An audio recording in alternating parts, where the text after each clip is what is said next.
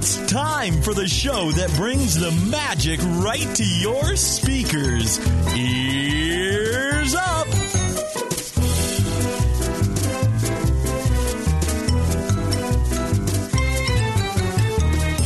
Hey, everybody. Welcome back. We are back in the studio. As you can tell, you live listeners had some audio issues going on, but you know, that's to be expected. No one should get mad or upset or of course. anything or like blamed. that. Nobody Right, should no. get blamed. It's fine. Not this time, because it was somebody very important. It was their fault. Not that anybody's at fault. Right. But if there was fault to apply, Taryn, it would go to the most important person in the room. Right. Which is you. No. So once again, Taryn, just get out. No, it's my fault, live listeners, but, that's a sentence I've never used before. Literally ever. Welcome to the show, everybody. Honestly, this is show number 101. Yay. Wow. That's crazy. And we're here today. We have a cool show for you, as always. We're going to talk about the 100th show just a little bit, just to do some general recap stuff, not like inundate you with a blow. Let's just do it all again. Yeah. One more time. We have to call Sully. Yeah. That's right. Yeah. Just talk about our experience and what we liked and maybe what we didn't. I don't know. Who knows? Who can really tell? And then we're going to do some feedback. We're going to do some Taryn's Thinks or Stinks, those of you in the know. Then we're going to talk to Jeremy from Spectral Radio. Then we're going to have, a brief history of Captain EO. Very brief, actually. Okay. This was a movie. Then it was a 4D experience. Now it's gone. The end. Then we're going to have a window from Bev, a Main Street window. Yes. And then we're going to do some Disney news. So settle in. It's going to be a show. Will not be 15 minutes long. Then we're going to, after we're done recording this, we're going to record the secret show for November. And boy, do we have some news. John Lasseter. Excuse me. So, yeah. I honestly cannot wait for that discussion. We have some good stuff. And, I realized the secret show is almost like an hour now. We're going to trim that down a little bit. Yeah, we need to rein that in a little bit. Yeah. But, anyway. That'll happen. Well, that's true. Anyway, before we get too far afield, I do want to say, go rate us on iTunes if you guys would like to do that, or wherever people are wanting to rate other people. You can find us on social media: Facebook, Twitter, Instagram, Pinterest. You can send feedback on the show to Taryn at earsup-podcast.com. Any compliments goes to Terrence at earsup-podcast.com, and you can say hi to Bev at earsup-podcast.com. And anything else comes to me. My name's Jason. Don't forget to check out the blog for more cool Disneyland info, like our Disney Animated Classics review, which I just published. Yes, I did it today. Good. You really? I really did. It's up there, wow. Hold up. I gotta look. Terrence is calling me out. I'm proud of you. Wait, how long have I been shocked. having these microphone stands, and I just realized they're adjustable? Like, I'm hunched over like Quasimodo. Oh, God, that's nice. Wow. So good. Wow. Oh, you don't have your cover either. No, I didn't know that you could do that either. It's right there. That would make things a lot easier. Just would, come up right? a little bit. Are Yeah. you serious? Yeah. Oh, we Apparently, don't. now we're all just... Mine's at the perfect height already. Well, so you're short. I didn't don't know. need anything. I kind of have to come down a little bit. Oh. Maybe Why am I do too. turning this and nothing's happening? Well, we gave you the Terrence warp is Well, one. they don't Broken. all work. But yeah, man, I did the Animated Classics review on Fun and Fancy Free, which I found on the internet in its entirety. On the internet? On the internet. It's a kind of a cool... Well, what am I trying to say? It's one of those videos. It's a movie. It's like an hour long or whatever. What? This is way better. Right, it is, right? It's like, oh, this is really nice. Posture. I'm not like talking into my I won't navel. look so fat and all of those things. Like I'm always like hunched over, and I'm like, God, do I really look like Like that? Okay, Pizza well, the now I Hut. wanna You're just like, try it. ugh. Pizza the Hut. Pizza the Hut. Thank you Totally. very much. Fun and Fancy Free was one of the they call them packaged videos or packaged movies during wartime, during World War II, to save money. Disney would just like pushing things together to kind of get them out and to make money and to save money. What? Nothing. That was my computer making sounds. Okay. No worries. You're fired. It's fair. And so it was two shorts, one called Bongo, and one is Everybody Knows Mickey and the Beanstalk. Yes. Right? Mm-hmm. That was the second part of Fun and Fancy Free. But they were both originally developed as feature lengths, and then they got cut and trimmed down each to about half an hour or whatever, and then released in this format. Mickey's Magic Beanstalk, or whatever it's called, was actually re-shown and kind of edited like 3 more times. So the one that everyone has seen is with like Ludwig von Drake Yes. as the host, but he wasn't the original host. It was some ventriloquist homie from the 30s and 40s. I forget his name now. I didn't know that. Okay. Yeah, neither did I. I was like, oh, that's cool. They just kept all the animation, but they had Ludwig von Drake, Right. voiced by the handsome Paul Frees. Oh, okay. Right? Yeah. Anyway, it's just, I thought it was really interesting. So check that out, if you want to. Wait, what's happening? Go away. Why is it auto-playing? You can support us via shopping on our Amazon link. That's on our homepage. You click on that, goes right to Amazon. Nothing else happens, and Amazon pays us a little bit for referring you for that purchase. You can sign up for reoccurring donations if you want via PayPal. Oh, my God, Taryn. Sorry. Look, I like hearing my voice, but, not that much. Sorry. That's right. Via PayPal if you want to do that, or you can go over to our Patreon page, which is patreon.com/earsup, and there you can sign up to be a reoccurring donor on any sort of level that you would like. I've changed them a little bit, but, you don't need to know that. And then you get something in return for paying us some money. Give us some money, get something in return besides this show. It's just our way of giving back to the community. Or you can go to getcoveyears.com and buy Coveyears. They're great for you. Tro shirts are up there also. Nice. I have a couple of women's shirts I'm going to put up there for sale. I have a black shirt in men's I'm going to put up there at some point whenever I have time. Nice. Just one. Just one single shirt. So get them while they're there. Yeah. I also want to tell you guys about a new show we have that is coming out, I believe, next month in December. The mid of December. It's Anthony's new show, Kanye. It's called Sabers and Superpowers because we've had him on before, and he's a super Marvel nerd and Disneyland, or not Disneyland, a Star Wars kind of a guy. So it's him and 2 other people, and it's about an hour or so show of just in-depth, in-your-face, like Thor Ragnarok, I guess is the new thing coming out, the new Marvel thing. They know all about it. They know all about the canon. They know all about what was left out of the movie that was in the comic books. They know all that kind of stuff. So if you're super into that kind of stuff, that's a new show coming out. We're gonna have 3 episodes released at the same time. I think this is a really good idea. I think so too. I was like, oh man, I want to do that. Oh, but I don't know anything. Like, I just not that. I don't care that much, I guess. Right. But Anthony does. Yes. Anthony sure does. And he found 2 people that I think you guys are going to like. They're friendly and they're outgoing, and they know a lot of stuff. So if you're into Marvel, if you're into the whole Marvel thing and the Star Wars thing, this is going to be the show for you. So check it out. They're going to record their 3rd show on the 1st, and then I'll probably release it sometime around mid-December. As soon as I get a logo from that kid. And I think it'll be great. And then it'll be going forward. It'll be 1 show a month. That's awesome. You're going to be able to have 3 podcasts on this channel. 2 of us, 1 of Anthony. We're expanding. Very cool. We're expanding.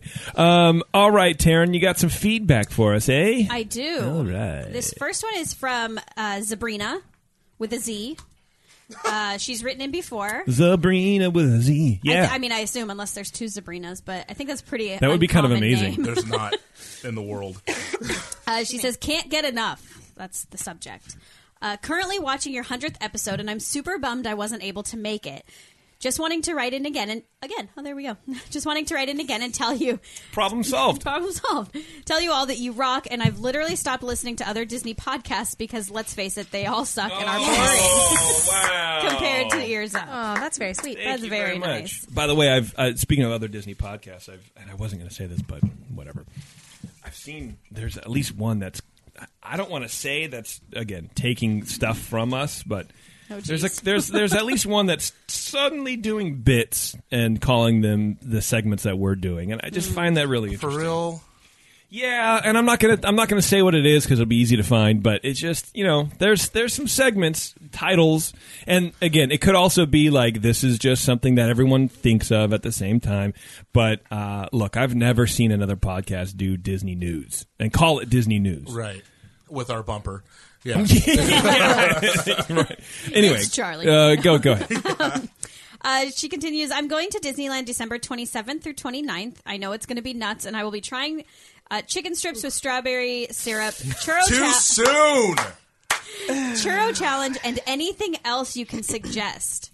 I also will be purchasing a churro shirt and be rocking my Main Street Fanny Packers merch. Yeah. Oh, wow. I hope one day to finally meet you all. Me too. I've actually heard that the few days after Christmas isn't that busy. Yes, I've heard the same thing. Even though it's a blackout date, that's what I've heard. I don't know if it's true or not. That'd be great. Yeah. Well, good luck. Well, Good luck, Sabrina. I hope so. Let us I know, mean, I man. hope it's not busy. Yeah. Next, I hope it's so busy for her. she deserves it. Yeah. I'm just No. kidding. The next one's from Rich. Hello, Rich. Hi, ears up, staff. Staff. Wow. That's assuming we get paid. They do. We don't. Yeah. Hi, Ears Up staff. Just a quick note about the 100th show. My wife and I had a great time. It was a lot of fun and super cool getting to meet you guys. Thank you for the gift bag and for the prizes that we won. Only one thing would have made it perfect. Oh, no. I don't know why, but I look forward to Bev saying rude, and she didn't. But that's okay. Rude. I'm so rude. But that's okay. Looking forward to the 200th show. Yeah. Till then, as they say, see you in the park. Wow. I really want somebody to come up to you and be like, just say it. say And it. you'll be like, what? Just, rude. Just say it. No, just say something awful to me and I'll just respond. Rude. Right. Exactly. Would you run out of conditioner? Rude. Oh, are you commenting on my hair right now? No. Rude. No, I was just... Wow. I didn't have It's a time to thing. blow dry. You just hung your head out the window as you drove out here. Didn't even do that. Oh, man. It's fine. I didn't even notice your hair. Now she's playing with her hair. I feel really bad because before we left, I was like, so are you going to do your hair before we go? Oh! I did. He did. And so he was standing in the kitchen with Sam. I walked into the kitchen with some spray and conditioner and was like, done. Oh, So man. it's awful and puffy, but it smells great. Nice. There you go. That's all that matters. Yeah. Our next one is from Norman. On numerous episodes, I've heard a mispronunciation of the Spanish word zocalo. Uh-oh. The accent mark gives emphasis to the first syllable zo. Every town in Mexico has a zocalo or main square. I recently visited the Zocalo in Mexico City. Oh. That makes sense now. Okay. Okay. Yes, it does. Yeah. And I totally appreciate that, Norman. However, I'm going to keep saying Zocalo because I like saying it that And way. it sounds better. Just like I like saying sums when I know it's sum sum. Right. I don't really oh, care. it's Tsum Tsum? In the Caribbean. And I will say one more thing. If you look up the picture, because we're obviously not there right now, but if you look up the picture of I'm the right there. sign, there's no accent over the O. Well, I think it's confusing everybody who, what is that? Why is the hash mark Rancho there? del Zocalo? Yeah, that's, I don't like that. that's why I'm just going to keep saying it how I say it. I Just know it's conditioned wrong. to say So one it's way. what, ranch of the town square? Or ranch of the market ranch? What Or? would it be? Town Square Ranch? Main square. That's stupid. Now I don't like the name. Well, just So, keep Rich, calling it I appreciate it, Rich, because I hate the name because it makes no sense. Thanks, Rich. Now we're not going to be able to eat there. It's Stage Door I'm sorry, that wasn't Cafe Rich. for That me. was Norman. Norman, sorry. I never really realized that it's kind of a dumb name. It's fine. It's fine. I'll still eat there because it's still delicious. even with the price increase. Okay, because they did raise the prices. It's still the best value for your dollar, pound for pound. Definitely. 100%. Yeah. Oh, and their breakfast? Oh my God, they have breakfast. I didn't know they had breakfast. They closed down. I think they're open for like an hour, maybe 2 hours or something like that. But then they closed down to transfer for lunch. Yeah, but okay, so usually Disneyland breakfasts aren't that good, but this one was so good that I've woken up twice this week wishing that I had those pancakes. Which, by the way, I've never been a big pancake person, but apparently the kid is. So Little Conrad. they are really good. No. Get out of town. Yes. Dude, what did I have for brekkies? I forget. I think you had like a breakfast burrito-y type Probably. thing. Oh, yeah, the chorizo and egg burrito. Yeah. Yeah. Dude, and so we went in, Was it the day? When did We went twice. Yeah, but we went in one day, and it was like, I think it was Friday. Packed Oh yeah. And for breakfast. What time though? Breakfast time. So 11:30. No, Oh, no, no, 11. 10:30. It stopped 10:30, at 11. 11. Okay. Yeah. And it was such. I've never They have chilaquiles? Somebody's telling me in the chat. Sure. Yeah, I've it's never so seen good. so many people in Rancho before. Never in a million years ever seen it. Went the not Friday, not Saturday because that's when we did the show, but Sunday I think we Yeah. went dead. Completely dead. Nobody there. So the first time it took like 25 minutes to get the food. Yeah, it was crazy. But it was totally worth it. And then Yeah. the second time it was like 30 seconds. But anyway, give it a try. Super good. Pancakes, on point. Yeah. And then the last feedback. Oh shoot, I lost the person's name. Sorry. You know what? But this is for. This is actually for the Secret Show. This is feedback for the Secret Show. Oh yes, yes. so That this is. is- That's Nick. Oh, okay. This is from Nick. Terrence is absolutely correct. Sadly, Tupac is dead. My aunt was head hospital pharmacist at UMC Hospital at the time, including his attending critical care pharmacist, and handled all of his IVs and such. She was in the room when he passed and saw him get taken to the morgue. Oh, okay. So she was there when he was taken to the morgue, and then they Yeah. took the morgue pictures where all of a sudden he's missing tattoos that he's had for years. Oh, okay. How much did your mom get paid to say that? Wow. Just wondering, because that fool ain't dead. We'll continue that later, I guess. He finishes on a brighter note. Love your show, gang. No, thank you. And that's it for feedback. Okay, very good, Taryn. Very good feedback. You did Yes. great. You did great reading that. I actually read pretty well this time. You did. You did all right. You did all Thanks. right. Something. Now it's time for everyone's favorite segment.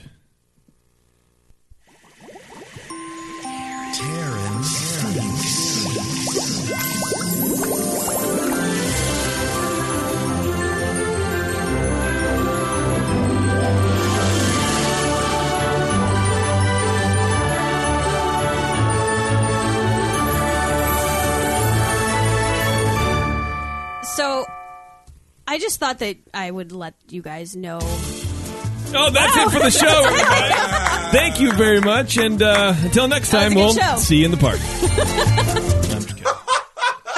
Oh, It's on autoplay, and I don't know why that is. Oh, man. Sorry, go ahead. That's okay. That couldn't have come at a That better was a time. little I feel a little upstaged, but that's okay. all right. No, so I Taryn, really... if the outro music is better than your bit, we should just move forward. That's, that's a really good point. No, so I realized recently, I guess I didn't realize, but it kind of like hit me the other day that I am really scared of washing my face.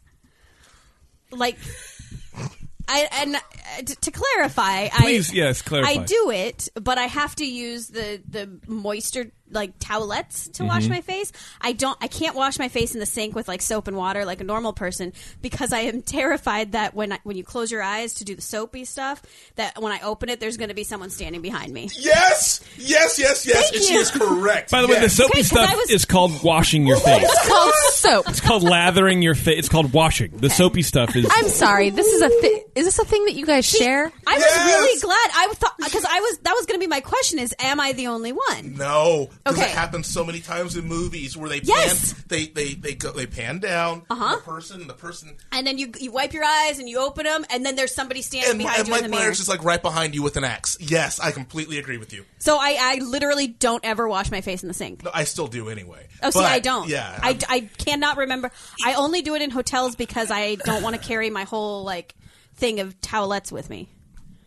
But I literally don't ever do that. And to be honest, you're more likely to be killed in the back of a hotel than in your house.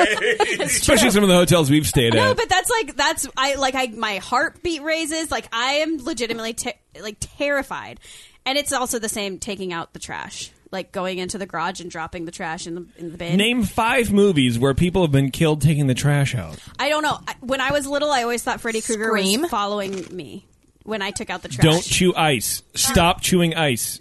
She also wasn't taking the trash out. And Didn't mean to, Scream. sorry. She wasn't taking the trash out and Scream, right? Didn't she get the she phone was, call? She was going to. Well, which Well, there's part? like 8 Scream movies. So. Oh, Yeah, that's sorry. why I said Scream, because I just figured it happened in at least Sure, it one of happened in them. one of the 12 movies. No, that came I out just like always thought Freddy Krueger was trying to follow me back. But you weren't really, dreaming. What? But you weren't dreaming. Yeah, but I watched Freddy Krueger when I was like 7, so I didn't really understand the movie. So it was just he was everywhere. Taryn. Googling this. God bless Taryn. Thank you.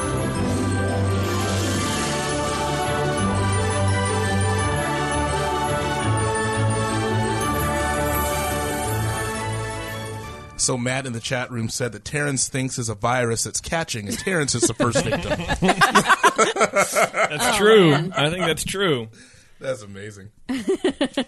Let's do this. Let's get to everybody's second favorite segment in the entire universe. Join us as we unravel the magic behind some of Disney's most beloved pieces of music. It's Spectro time. This magic night, a million stars will play beside us, cast a spell of light, glimmering, shimmering. And of course, I have failed to get Jeremy on before this. This whole thing is crazy, man. I need to figure out the setup better. It's because we just got back and we're like... No, it's not that. It's. I was giving you an out. Yeah, I don't that need was it. No, I don't need it. Jeremy, Where's my music? it's missed here. it. Your Johns Oh, are here. man. Where are they? I like that music because it's by John Daphne. John Daphne. Oh, my God. It's John Daphne. What music? Wow, even Goofy loves it. What is... Spectro Magic, dude. Isn't this like clip number 4 that you're supposed to play later or something? No. Oh. I don't know. Whatever. There you go. Little John Daphne. John Daphne. I miss hearing that. John Daphne yelled at me, every 5 minutes. He's svelte. The best part was I forget now what ride we were on, but you're like, this is John Daphne.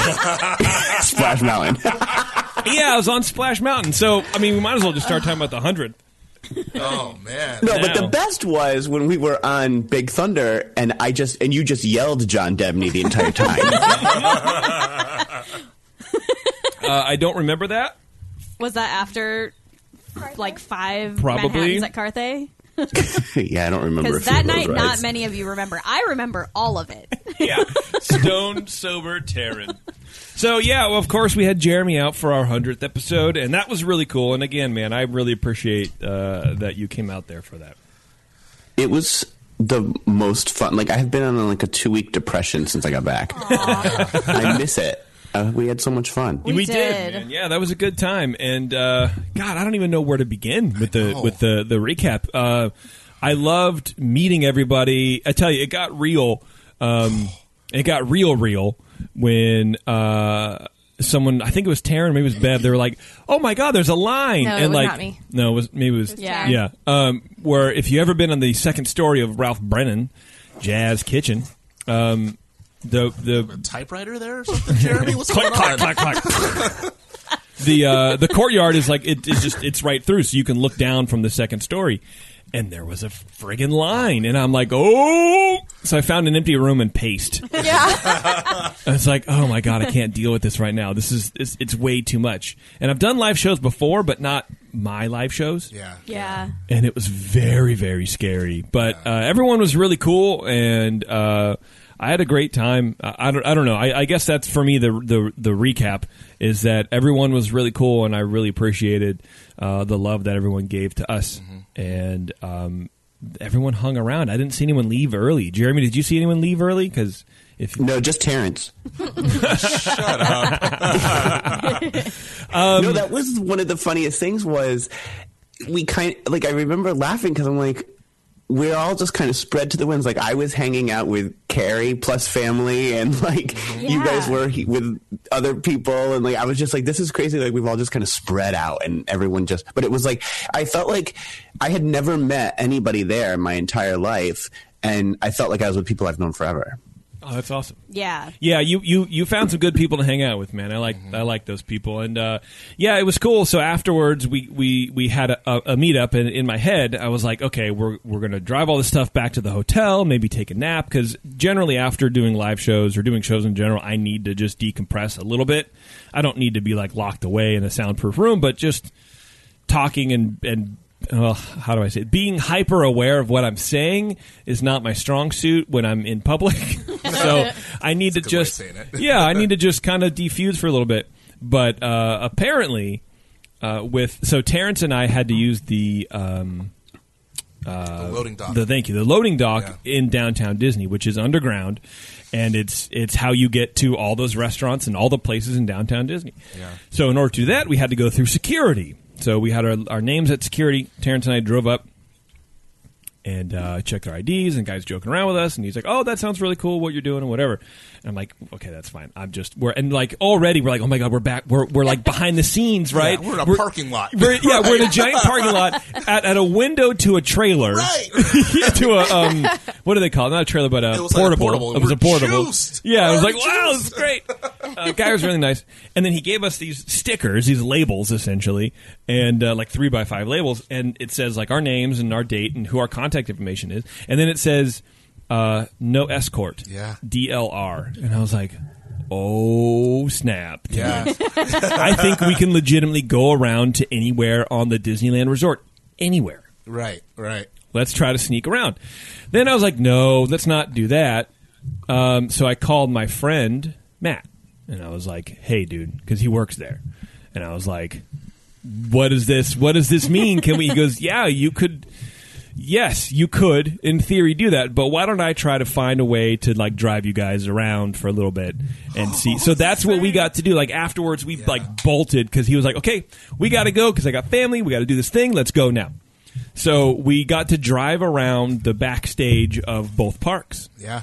And it was dope. Yeah. It was really cool, man. We couldn't get off the cart. We couldn't leave. We couldn't do anything that we've always wanted to do. Right. But we got to drive around, and everyone was staring at us as we went by, and I felt like Just felt like the biggest baller of your whole life. No, No. opposite. I felt like the biggest faker Thank in the entire world. Like Really? Invasion of the Body Snatchers, I would be a terrible body snatcher. see, I would be okay. like, oh my god, everybody knows I'm not human. But you know what the thing was is that we're driving around like that, and I still have my Main Street fanny pack on, You and I did. was like, I need to take this off because somebody's going to call me out. Like I was expecting for us to be driving, and all of a sudden see like a team of security guards running Yes. behind the cart after us. Right? And we passed security several times, and they were like side eyeballing us. I know. I was like, this isn't going to work. And so I'm like, dude, why is everyone staring at us? And Matt's like, well, I think they're trying to figure out who you are because this doesn't happen like all the time, but it's often enough where you could be a celebrity. I'm like, maybe I am. Oh. I'm like a D-list celebrity. These people don't know. Oh, honey, we're like J-list celebrities. Jay for Johns.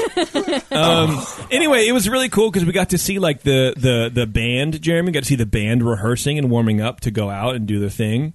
Are you kidding me? You didn't tell me that. Yeah, well, That's awesome. Bro, we got to see the Wait, the marching band? yeah the marching band. Okay, I'm sorry. So we're driving around, we're on the cart, and we're not only seeing the marching band. This was a crazy thing to me, is that we saw like the toy soldiers.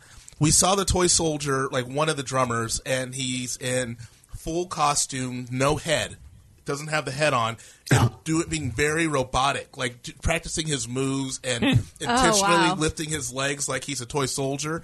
We saw a Hook with no head. You know what I mean? It's like it was so weird. It's like everybody was like halfway working and halfway just chilling, and Yeah. we're driving around like this is insane. It was dope. We saw like there's a bay of windows that were like multicolored and had numbers, and that's where certain cast members go to get certain costumes. So wherever you're working that day, you go to that specific window and do the. I don't know. It was really cool. We got to see the Christmas parade. We had to stop and wait for the Christmas parade to come through and cross our path essentially. So we just got to we're just hanging out.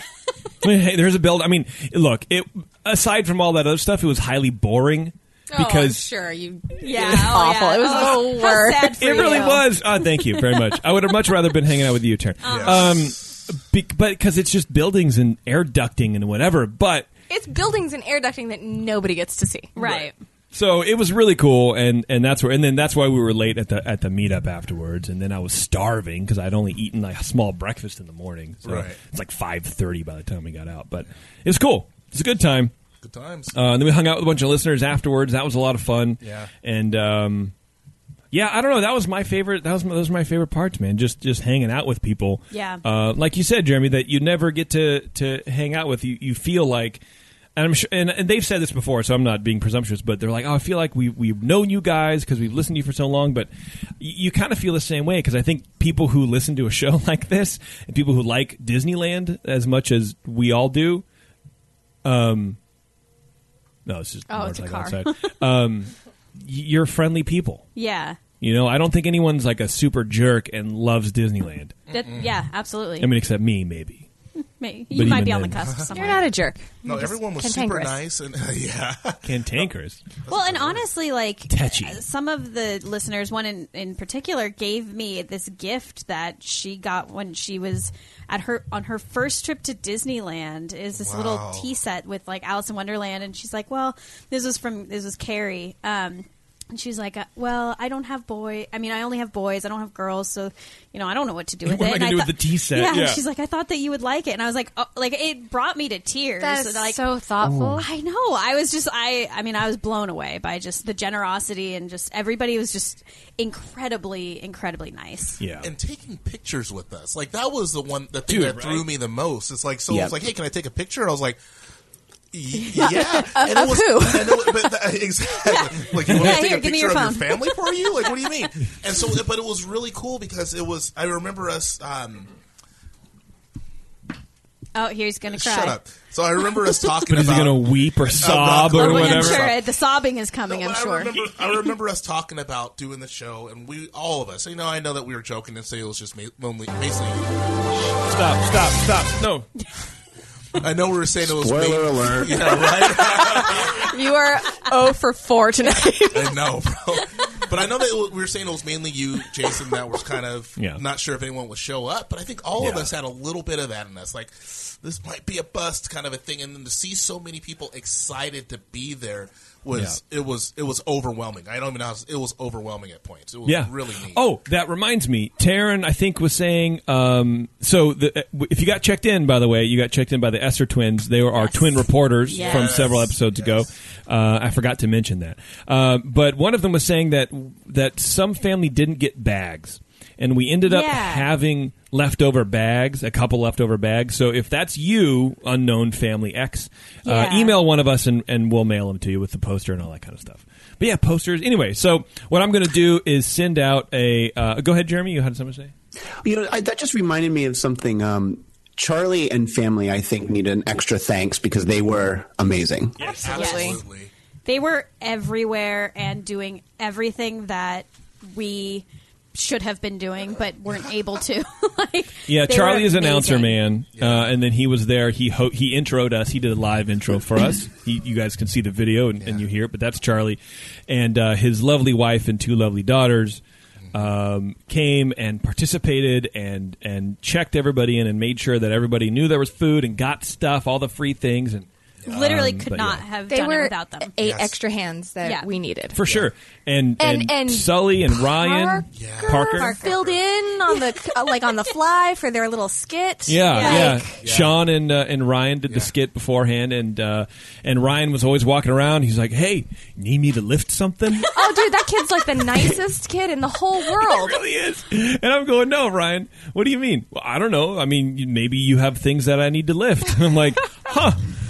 Just my spirits, bud. I don't know. You're doing great, Super man. helpful. Oh my gosh! When I So- saw Ryan standing there, and then the 2 twins, I was like, suddenly I was like, oh my god, I have to play matchmaker right now. No, but you can't do that. Stop it. Dear.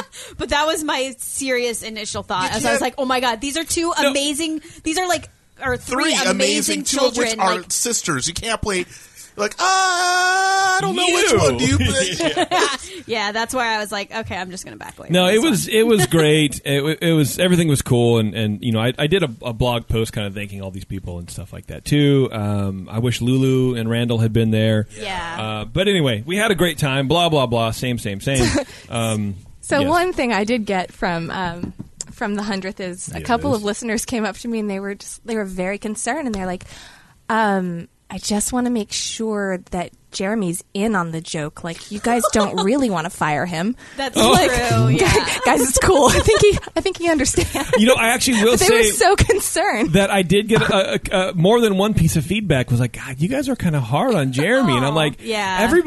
Anybody who hasn't seen Star Wars or Nightmare Before Christmas deserves to Or pretty much any Deserves Pixar it. movie. right. Yeah. But he's Sorry. seen Titanic 12 times. Well, Just recently, actually. Bro. I mean, to be honest, Titanic is really good. No. No. It's No, not. Well, It's it's kind of getting trash. re-released into the theaters next week, so Why? What? Really? get on board. Oh, see, Get this, on this is why you should live here. Toot. I just got that. That was pretty good. I like Yeah. that. I would go He with wrote you. it like 2 weeks ago. No, you know, it's nice to know that the listeners have my back. That's heartwarming. Yeah, but then I was like, God, was I too? Were It we was that me. harsh? Yeah, I was like, but I'm like, no, it's fine. No. I subscribe to the theory that any attention is good attention. I will take it. Very positive. All right, Jeremy. Well, what? Sorry, Should Terrence has one Jeremy more. be doing this segment? Because I thought he lost the rights with the Oh. game at the 100th, right? I mean, that was the other part. Not only did he Did we not say see that? any movies, but he was horrible at his own game. So I just recently started watching. I'm not quite done with it. I'm like halfway through, but I just got through the portion, the guessing the sound part, and I just was like, wow. Dude, he got beat. he You got beat got down, worked. dude. I love you, Jeremy. I'm shocked that other people knew these things. Oh, me too. Oh yeah. I that felt, I think maybe he was just thrown by the fact that like other people knew stuff. He probably didn't have as much wine in him as he needs. Well, that I needed more wine, and Nick, Jimmy, and Dan are like savants. Like, let's get serious. that's true. No. That's true. Dan in the chat says Spectro tragic. Wow. Unreal. You know, James Gomez says hashtag got spanked and fired. Wow. This is devolving quickly. We love you, Jeremy. We really do, man. Yeah. Look, not everyone can be great at a lot of things. Wow. I know, but this is like the one thing I claim to be good at. No, you're also a jock. John Daphne. And John Devney. Yeah, that was great. So we were like cruising around with Sean and Ryan, and we did Splash Mountain, and we're just like cruising through, and I'm just like screaming John Dabney because I think it's from Carthay. I think we went from Carthay, Makes sense. and or maybe not. I can't remember. No, that was Sunday I think morning, that, so we were just sober. was happening all the time. So we were just weird, yeah. And then partway through Splash Mountain, this is John Daphne, and I'm like, oh God. I don't know. We just had a lot of fun, everybody. So thank you very much for coming out. I'm going to look for the Facebook page in a couple weeks because I'm going to put out a survey to No, not on Facebook. I'm going to email everybody a survey that went. So if you went, you bought tickets, even if you didn't show up, I'll send you a survey. And then maybe later I'll put another survey out on Facebook to see if people want to do it again. And maybe it won't be at the park. Maybe it'll be at a community theater a mile or two away where we can charge less because we had to charge that much money because we had to pay over $1,000 to stay to have it there, and that was the cheapest place. Yeah. We couldn't do it anywhere else. It was just that was the cheapest place. And look, thank you to Ralph Brennan. Yeah. For because sure. I was going to say they- the presentation. I thought. I mean, for $1,000, they Over. showed up. Killed Oh it. yeah, no, it was great. Like, it was great. I think they did a great job. No, I just want more people to come. So we maxed out that space. I personally would have appreciated more beignets, though. That That's was my true. fault. I didn't order enough. No, it wasn't your fault. Ryan had like 12. Well, that's No, Taryn, I'm fat. It's cool. Oh, you actually... I didn't even get one. I didn't get one. I didn't either. eat at all. I was too nervous. I was drinking beers. What am I going to do? Bro, yeah. All right, Jeremy, what are we talking about today on Spectro Radio? Well, I don't know. I've debated whether or not I should say this, but in my little notes here, I actually have to confess Oh God. to something from the Beat Spectro segment that we did at the 100th. So the one answer that I got right, Oh, dear. Oh no. which was a track called Doin' the Raccoon, Oh yeah, I remember I that. remember that. Yes. I said that it was Paradise Pier area music, and you guys gave it to me. and I was dead wrong. We felt really bad for you. It's okay. We're still going to give it to I'm you. like, I walked out of there and I'm like, I got to get home. I got to check this. I got to know. I don't think it's Paradise Pier. It's Buena Vista Street. Those were your only 3 points, though. I know. Trust, I know. I was the scorekeeper. I don't want an asterisk next to my loss. But he knows our audience that they will call him out if he does not call him out. Absolutely. We'll have to go to the press room. I can't believe Dan Shaw hasn't called it out already. Oh man. Well, I appreciate your candor and your transparency, my friend. Okay. Tonight we are going to talk about something that, it's called Fantasmic. Okay. Jason, what do you Good. think of Fantasmic? I've never seen Fantasmic. Whoa, wait a minute. I tell you, I did see a little bit of it while we were walking past to go to Haunted Mansion that weekend for the 100th because it was crowded whenever. So it looked cool. Like I haven't seen it there's no reason I haven't seen it. I would just rather ride rides than stand for 25 minutes watching explosions. But it looked cool because there's fire. He is judging you right now. Yeah, it's all right. I'm just saying, Takes one to know one. I'd rather watch Titanic than Star Wars. I know. So And we you know all what? have our And look, and we I would bought too. you Nightmare Before Christmas, and you haven't even watched it yet. I've tried to watch it twice. Have and you I keep really? falling Were asleep. you honest about that? What? I thought you were joking. Okay, let's not get into I'm it. not kidding. I Okay. can't get through it. I understand Try. that, though. I mean, I didn't really watch that movie all the way through. I mean, I feel like I started watching it like 6 or 7 times, and I finally sat down and was committed to watch it, and I was like, oh, okay, this is good. I actually did the exact same thing. Yeah. Okay, but anyway, Fantasmic. Back in the late 1980s, while Disney's Fantasy in the Sky fireworks continued to be the primary form of nighttime spectacular at Disneyland, it was decided that the river stage on Tom Sawyer Island could be an ideal setting for a new type of nighttime spectacular that would go beyond just fireworks and music. The original concept was titled Imagination. The concept would tell a story of the power of the imagination using the vivid imagination of Disney's own Mickey Mouse. Disney's creative entertainment team had been considering a nighttime river spectacular for the area for many years after the Disneyland team saw the debut of Epcot's groundbreaking nighttime spectacular Illuminations set on the waters of World Showcase Lagoon in 1998. The idea gained renewed strength. In 1989, Fantasmic show director Barnett Ritchie had been researching entertainment effects technology for a new castle show to celebrate Disneyland's 35th anniversary that would be held the following year. The idea was to integrate mist screens in the castle moat, lasers, and live performers into a castle show. But we now know that the 35th anniversary castle show never happened, thus leaving the technology available for Ritchie to incorporate into a new project. The final go-ahead was approved by none other than the then CEO of Disney, Michael Eisner, to create Fantasmic. Ooh. With the show approved and the effects researched, Disney looked to the musical talents of Bruce Healey to bring the show to life through music. Bruce Healey had grown up only a few miles from Disneyland and, during his late teens, even performed with the Disneyland Band. So we like him. I love him. He's no But John not as, Devney. yeah, I was just going to say that. Well, I mean, let's not get too far. Healy and show director Barnett Ritchie came up with a heroic theme for Mickey, and that inspired the direction of the show. Healy recalled that the challenge was to reflect all of the different emotions and attitudes in the show, because he couldn't just take a bunch of audio and edit it into, like, existing audio and edit it into one seamless track. So instead, he not only adapted and reorchestrated existing tracks like Night on Bald Mountain and Someday My Prince Will Come, but he also wrote original themes to describe all the various aspects of Mickey's imagination. Take a listen to Healy's original theme for Fantasmic, number 1.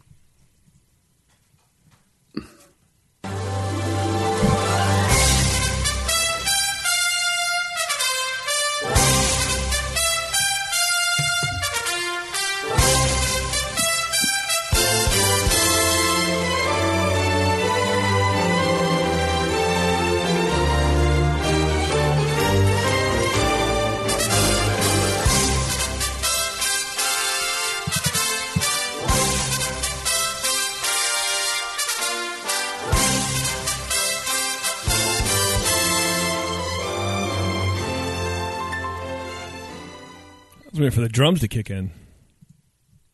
That's Jason's ringtone, so I just felt like he was calling me. Right? And you didn't pick up. Yeah. That's his ringtone? Or no, that's when somebody calls him. When somebody calls me. Yeah. So he's never seen it, but he apparently still likes it. Well, because it specifically, it's the part where it goes doodle-doo, boo-boo-doo-doo, bee-bee-dee-dee, and it's like very cheesy early 90s, like synth guitar. And I was just walking around, I was like, it's a good song. So I Shazammed it or whatever. Nice. Anyway. All right. Well, I like that. Good. The show tells the story of the power of Mickey's imagination and features some 13 tracks from classic Disney films such as Beauty and the Beast, Peter Pan, and more. Take a listen. Number 2. Oh my gosh.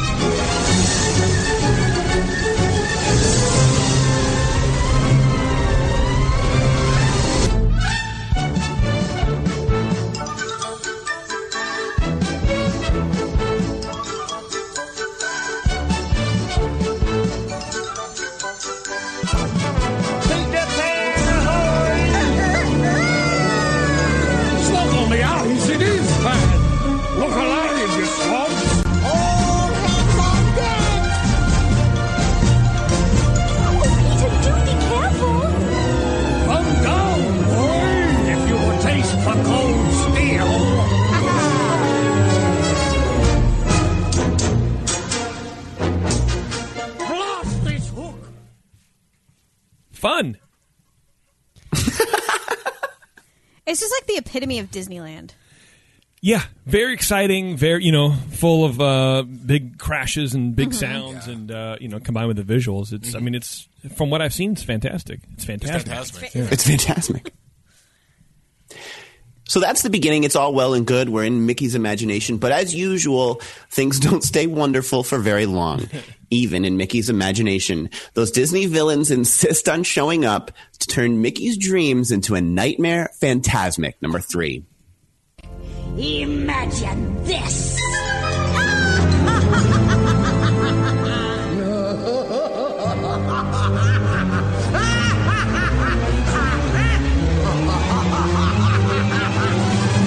Not that funny. Obey my every whim. Why not? Let's do it.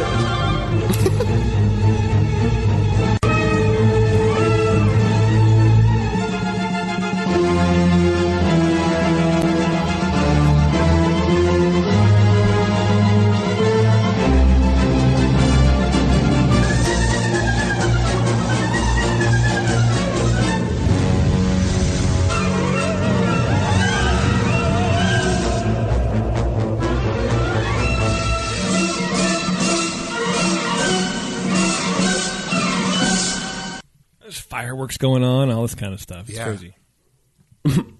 My favorite is Ursula in this when she goes, "Why not? Let's do it."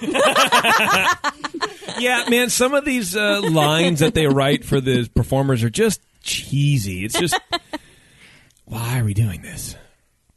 It's so great. Like, she's amazing in the Disney World version. Her dialogue's a little bit different, but it's just equally great. Like, she goes, "Oh, I'm so happy." Like, okay. I'm just like, I just want the whole show to be her. Your Ursula is like more Herman Munster than Ursula. But that's how she sounds. That was really good. I mean, why not?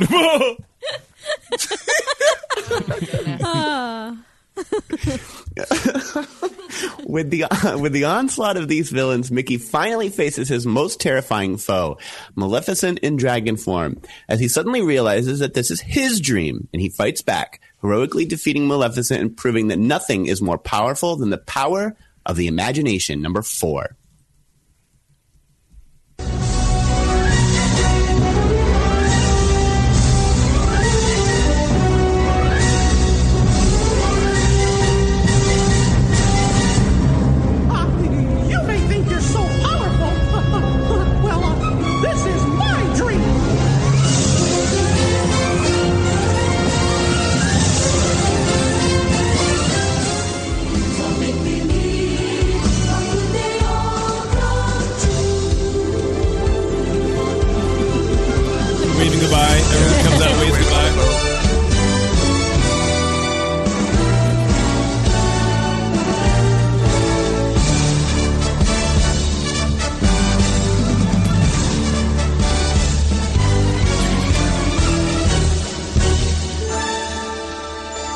imagination, huh?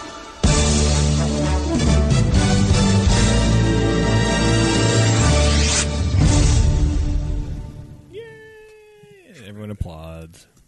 It's funny because, like, this is, like, I think the one Spectro time maybe that I literally feel like I'm watching it, listening to it. Like, it's so, like, because I don't stand and watch it usually, I'm just listening. Like, I literally feel like I'm there right now. Yeah. Yeah. I agree. Well, Go that's on. great. I mean, I love to paint a great picture. Thank you. You compose music very well.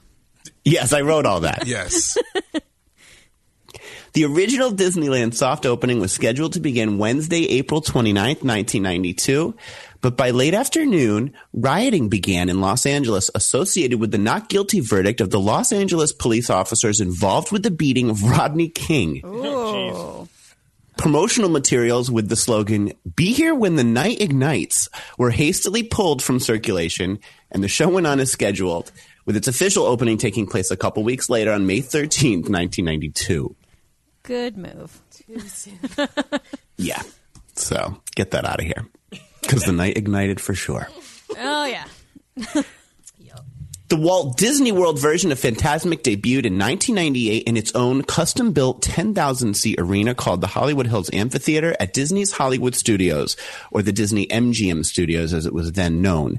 While there are several variations in this version from Disneyland's, perhaps the most notable difference in the Florida version of the show is the replacement of the Peter Pan section with a Pocahontas segment, number 5.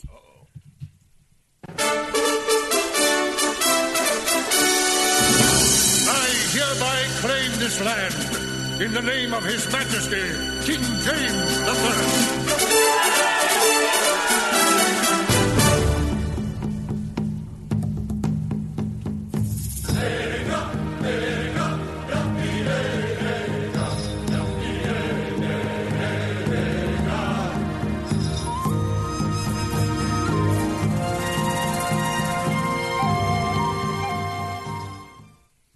It's better than that weird crowing that Peter Pan does. I'll tell you that.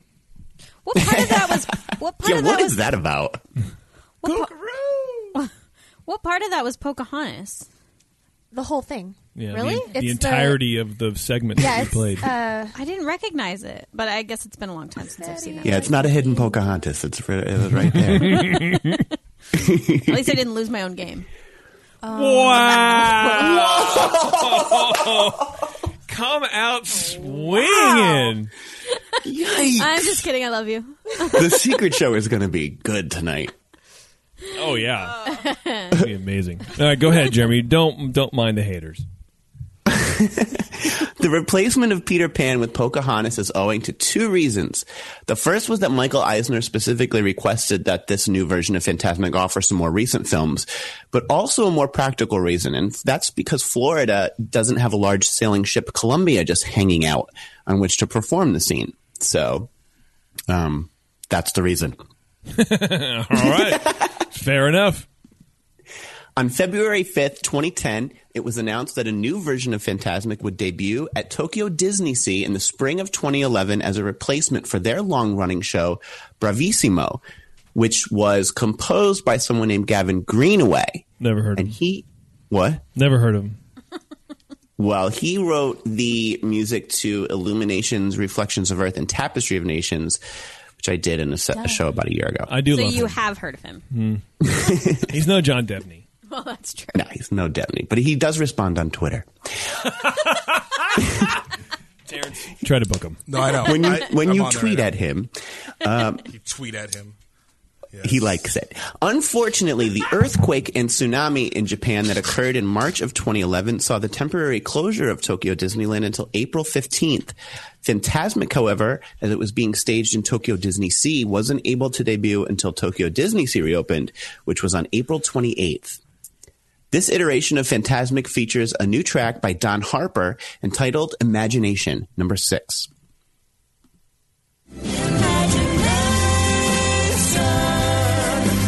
Swept away this night in light of magic visions, fantastic now. Take flight.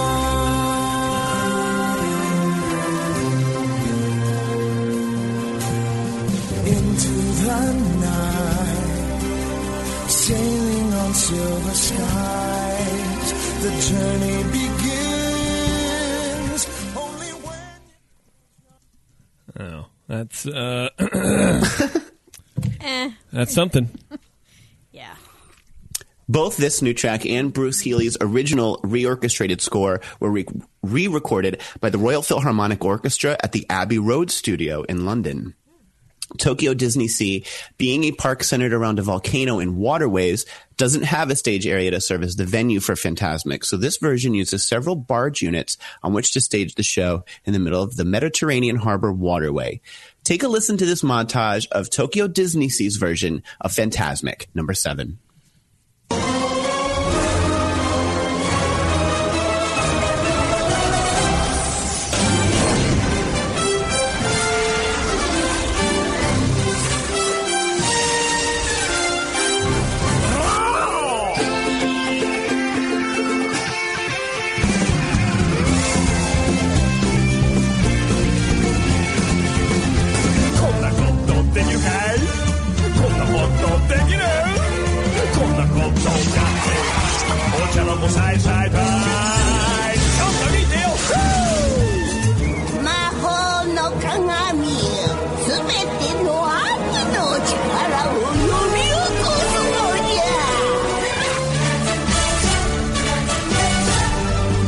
I love Japanese. I love Japanese language so much. I don't understand why this... Oh, she dumb.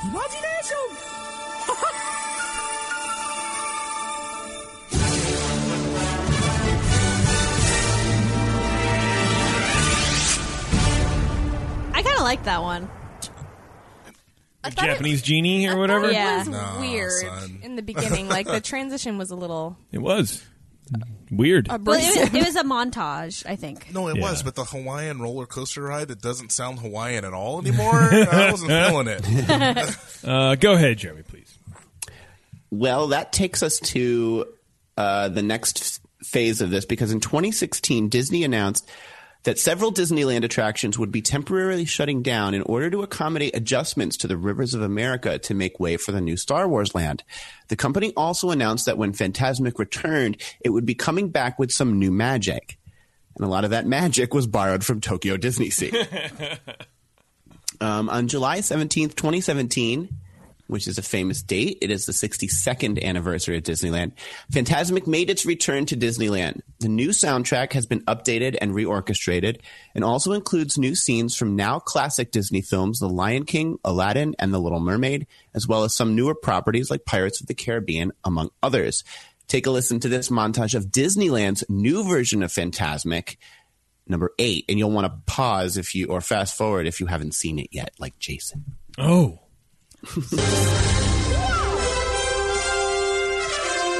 I'm getting real tired of that song. Change my ringtone.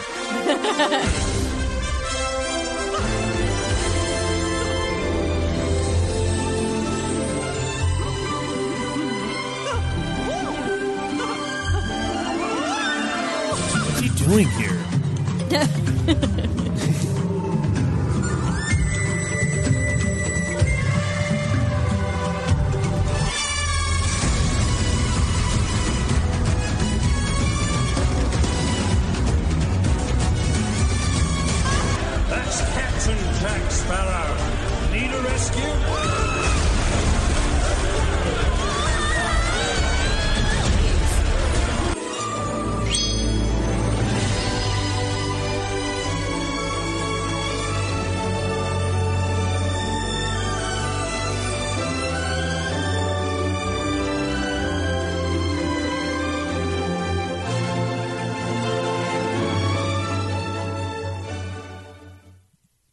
It's not that far off from the first one. Yeah. Or the original or whatever.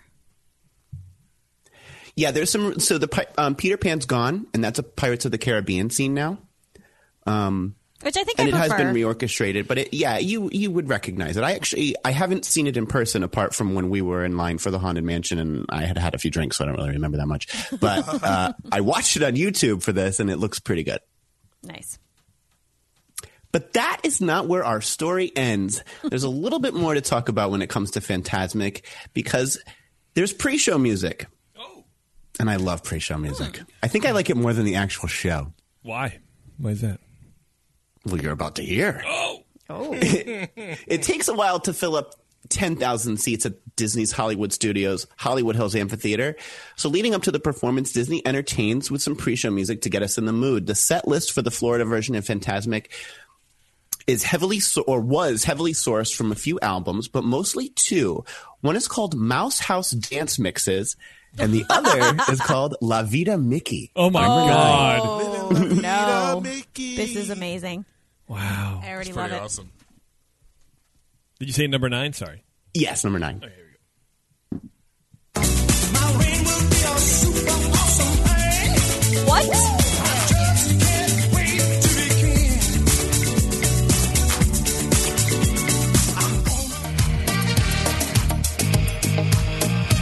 The Macarena. Yeah. Oh my god.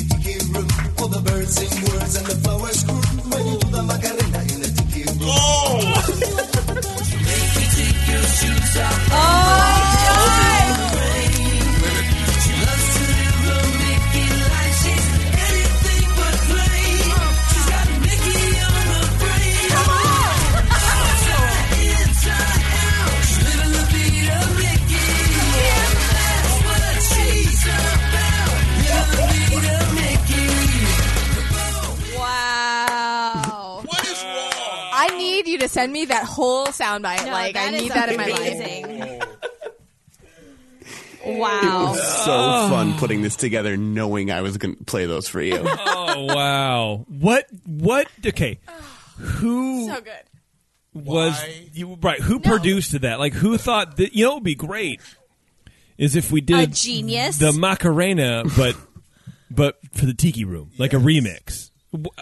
How does that even work? Genius. Livin' La Vida Mickey. That doesn't even Livin' make La sense. Vida Mickey. That literally does She not has make sense. Mickey She's a- on the brain. She's Duh. a doormat. Yeah, because the song is about Minnie. She's living La Vida Mickey. Oh wow. Okay. Yeah. Yeah. Like, She's it's all. like she's got a bow yeah. in her hair, blah, blah, blah. Yeah. all right. So that was I Just Can't Wait to Be King by Denny LaRue, Tiki Room Macarena Dance Mix by Highland and Marin and Jelly, and Livin' La Vida Loco by Mark Lennon. My God, Mark Lennon. All right. Wow. I loved it. Jeez. Someone in the chat is requesting that be played at his funeral. Just on loop. All right. God bless. Mark Lennon. Mark Lennon. The genius Mark Lennon. More recently, so that they played that mix up until about a year ago, I think. More recently, that area music loop has been replaced, sadly, with this DJ radio show theme that plays like current pop tracks like Shake It Off by Taylor Swift, Wrecking Ball by Miley Cyrus, and it'll occasionally throw in some actual Disney tracks like Love is an Open Door from Frozen. And I'm going to spare you listening to any of that, but Terrible. yeah, and it's like the guy's like, we're live at Fantasmic coming at you, and then it's like, They call that pukers. Those guys. That's like the Those radio radio term. guys? The pukers. Because they just sound like they're going to be. All right, welcome to the morning zoo, everybody, and we're here right now on the radio. DJ. That's Yeah, totally. yeah. They're Terrible. called pukers. it's a puker.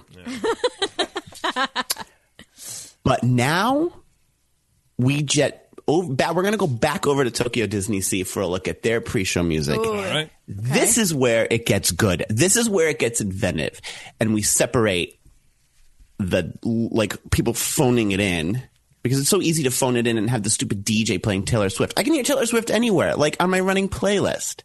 Well, that's true. I don't need to hear it at Fantasmic. I'm literally Or VIP seats at a concert. I'm literally praying that Celine Dion is in this somewhere since it's Tokyo. She's Canadian. I know. You no, shut up. But Tokyo goes and they actually curate some obscure and lesser known music. They don't phone it in, and this music can actually set a mood, and it can give the audience a sense of anticipation of what's to come. And I think that that's truly talent, is to go out there and find some obscure music that actually isn't written for this, but fits the setting and makes it better. Yeah, absolutely. So Tokyo Disney Sea searches across the globe, and they land in Greece. And they find my people. Yanni. Even better. He's like the Greek version of John Oates or Daryl Hall or whatever the one. Take a listen to the Tokyo Phantasmic pre-show music featuring venerated Greek composer Yanni, number 10. And I dare you not to cry.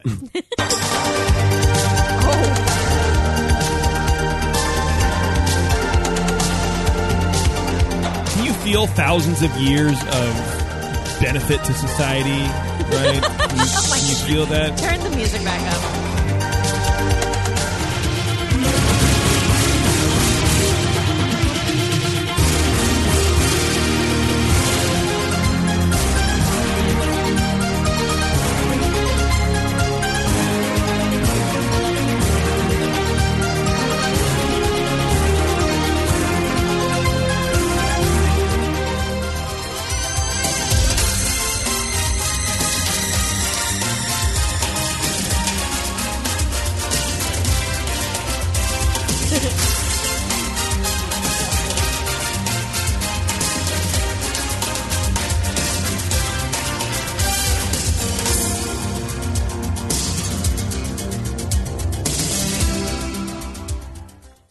I suddenly feel the need to purchase his entire collection. Oh, we were just talking about Trans-Siberian Orchestra, and this is just right up that. Love it. Yeah. Love it. See, if they really wanted to go Greek, they would do something. They would do something like this. Let me fast forward. Sounds great. It's a keeper. Oh my god! This is from Petrilakis Yakis. See, this is Greek music right here. I'm It's real jamming boring, right though. Hold on now. a second. Let me get fast forward. Good thing you fast forward. Look, Greek music sucks. All right, here it is. This is as bad as this is what it is. Have you actually have this? Like, What instrument is that? It's a clarinet. Oh. Yeah. And to bend that note on clarinet takes a lot of talent. There we go. Hoppa! Ooh. Anyway, that's where I would have gone with it, but, you know, teach it. I'm so glad. well, but you're not You're Yanni. not. So. That's from the My Big Fat Greek Wedding soundtrack. That's Petrilakis Chakas. Did you just Google your last name and like? No. Oh boy. You want to hear some more? No. Okay. No. No. All We're right. good. All right. It's all right. 10,000 gallons of no. Well, what I just want to say about those Yanni tracks is that this isn't just like they went and they found some Yanni tracks. Like, this is deep cuts Yanni. So Yanni got popular in 1993 when he released his Live at the Acropolis album. Mm-hmm. These three albums are from like the early to mid 80s. So like, it's not like they even just found his normal stuff. They like went hard into like old stuff. So I love that. And those tracks are called Paths on Water and Point of Origin from his Out of Silence album and Running Time from his Nikki Nana album. Wait, and so- that... What? One God, sec. Taryn. I didn't realize until just now that he didn't write those for Disney. They just found them already written, and that's even more interesting. Now I really do want the collection. Yeah. No. No, you don't. Sorry. Go ahead and continue, please. The end. Very good. Very good, Jeremy. Thank you very much. You did great. That was very informative. No one else seems to think so. Apparently, loved but I think you did great. I was swallowing my coffee. There I were good love this moments. segment. There were good moments.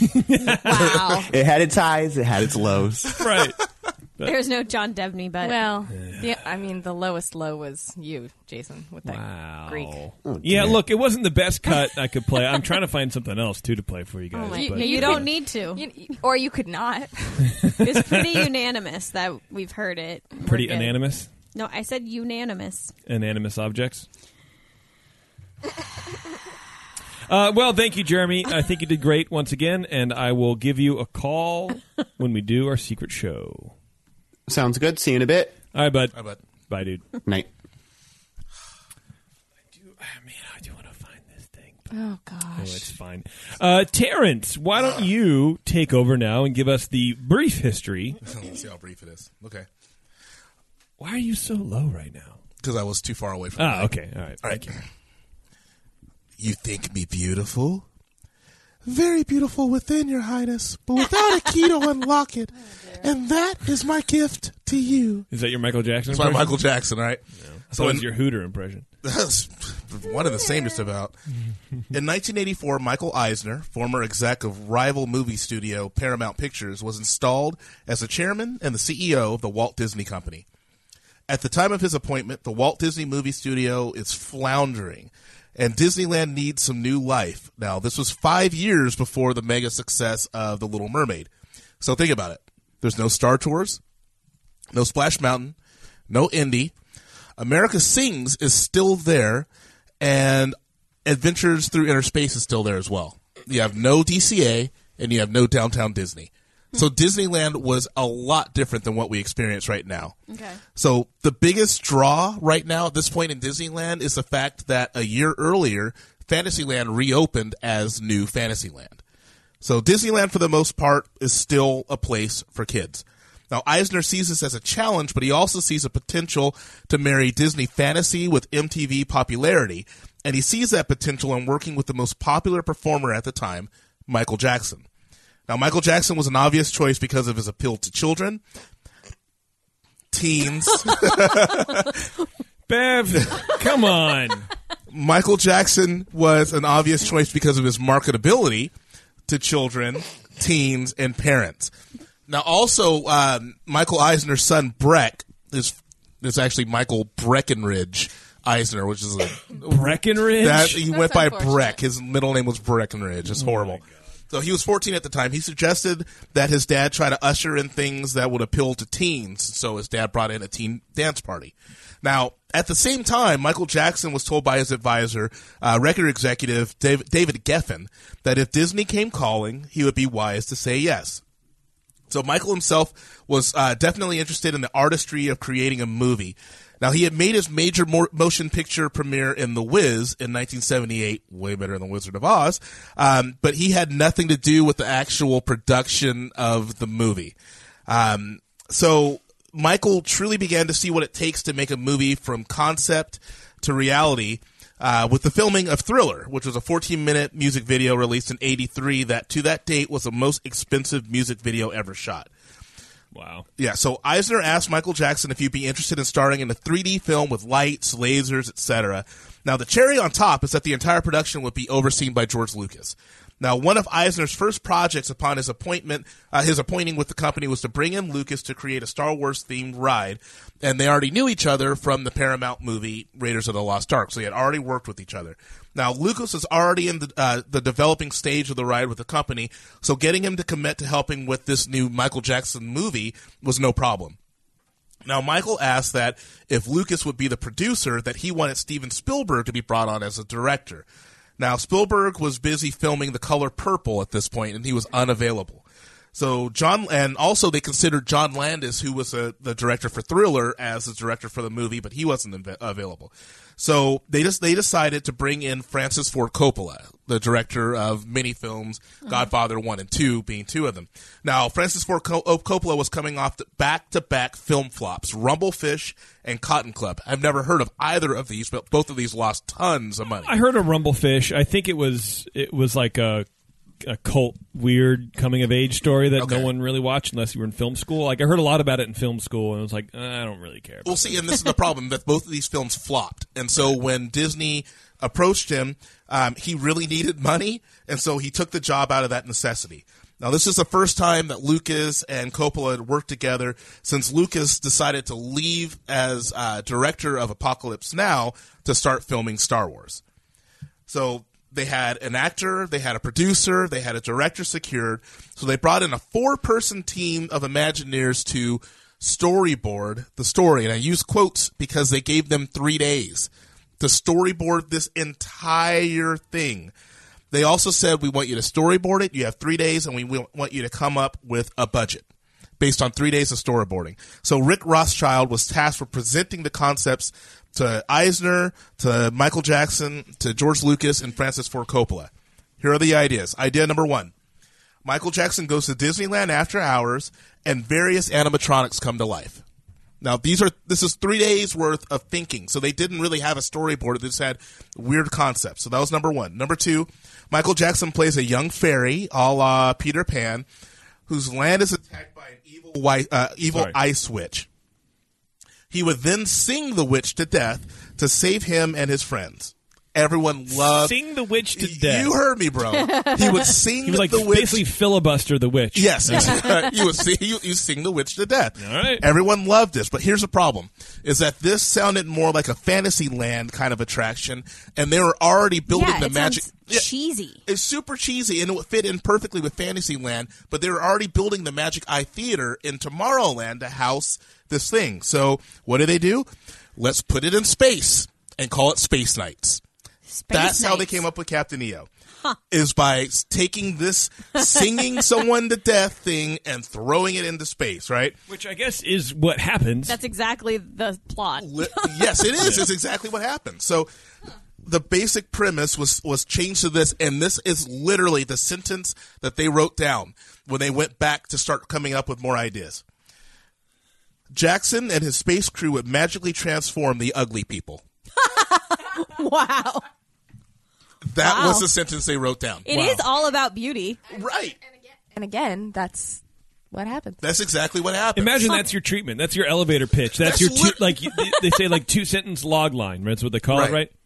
Mm-hmm. Michael Jackson sings and transforms ugly people. That's literally what it was. Great. With no storyboard at all, no basic concept. That was their treatment. Here's all the money. Yes, and so they came up with they came up with a budget of $10 million. That's at crazy. That point, right? It's crazy to me. Crazy. It's insane. And so Francis Ford Coppola is still thinking about the name. He hates the name Space Nights. Well, yeah. Have you heard it? It's terrible. So he suggests calling it Captain EO because Eos means dawn in Greek.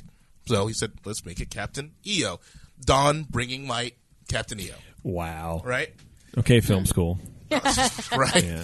So there was no spare in hiring cast and crew for the film that they still didn't have a real idea about what was going to happen. So Shelley Duvall, who was recently in The Shining at this time, she was slated to play the Queen, but she balked at the idea of having to apply all the makeup. It took 3 hours per day to apply all the makeup as well as wearing the costume. So they picked Angelica Houston, then partner of Jack Nicholson, and she was brought in to play the character. Now, here's a list of people with a $10 million budget and no idea what's really going to happen in it. They brought in John Napier, who was a Tony Award-winning costume designer for Cats. He was brought in.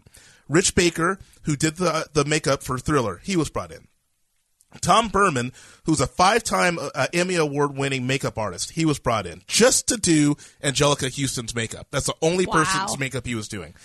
Jeff Hornaday, who was the choreographer for Flashdance, he was brought in. Harrison Ellershaw, who's a visual arts director for Episode 4 and Episode 5, was brought in. And then Lance Anderson, who was a creature designer for Ghostbusters, was brought in. As well as Jeff Horner was brought in to write the score for the movie. He's ultimately the person that would write the score for Titanic. So you have all of these huge level people being brought in for a movie where the entire movie at this point is Michael Jackson sings the ugly people to death. Better. Right, to better, to health, right? Sorry, what year was this? This was 84, 5-ish at Because, this point. I'm thinking just the name Michael Jackson was enough. Well, yeah, but wouldn't you say, hey, so what is this all about? Oh, Michael's going to sing ugly people back to health. It's the weirdest thing to me. Is. Like, for people to be on board, like all of these high-level people to be on board with this. Yeah. But I mean, you have Michael Jackson, you have and Disney. Yeah. Right. It's true. You have the dream team, essentially, for that time. That's all you need. People are probably jumping on. I mean, I would have done the same thing. We don't really know what it is. That's totally fine. We'll figure that out later. Where do I sign and where does the truck back up with my money? Oh, that's actually a good point. That's a good horse to hit your wagon to. Where do I sign? Yeah. Wow. Okay, so filming took place. Filming took place over a 3-week period, starting in the summer of '85, And during this time, George Lucas, who was the first person on board, the person who was supposed to be the backbone of this whole thing, was barely ever there. George was busy, not with the development of Star Wars, which was already over budget and way, way past the deadline, but he was busy filming one of the greatest masterpieces of our time, Howard the Duck. Yes! Priorities. So he was rarely there, so Francis Ford Coppola was taking on all of these duties. Eisner would pop in occasionally, but literally all of this fell on Francis Ford Coppola, right?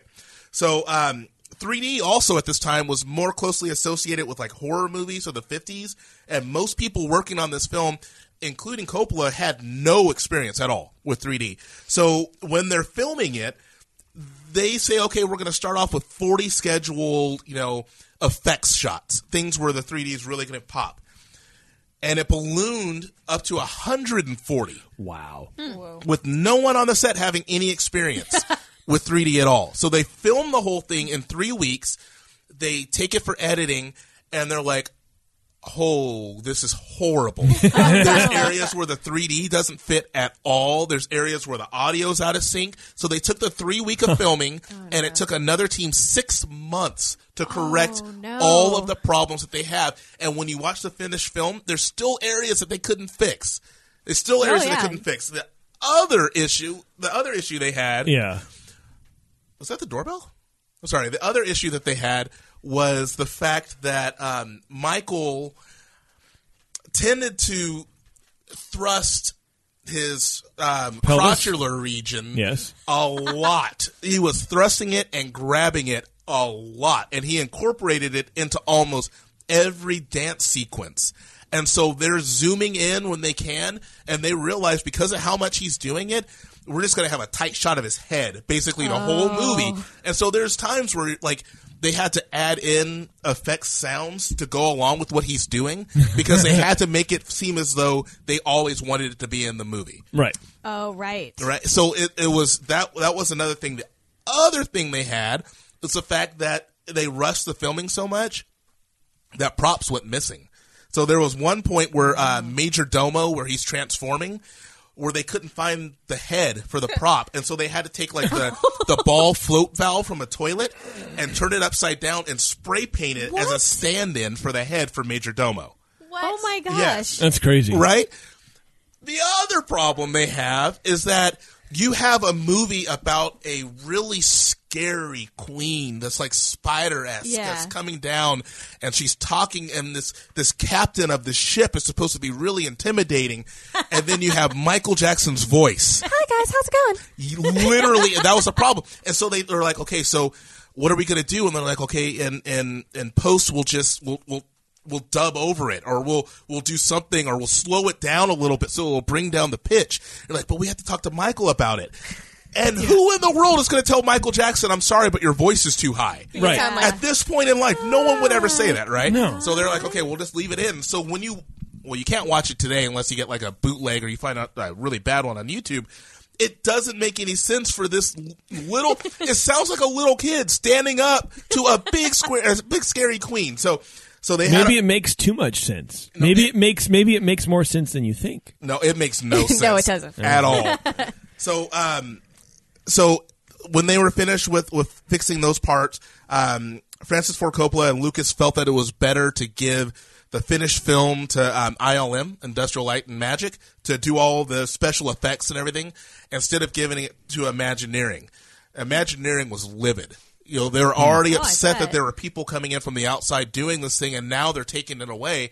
But the Imagineers were charging so much hourly that it made no sense to give it to them. So they gave it to ILM.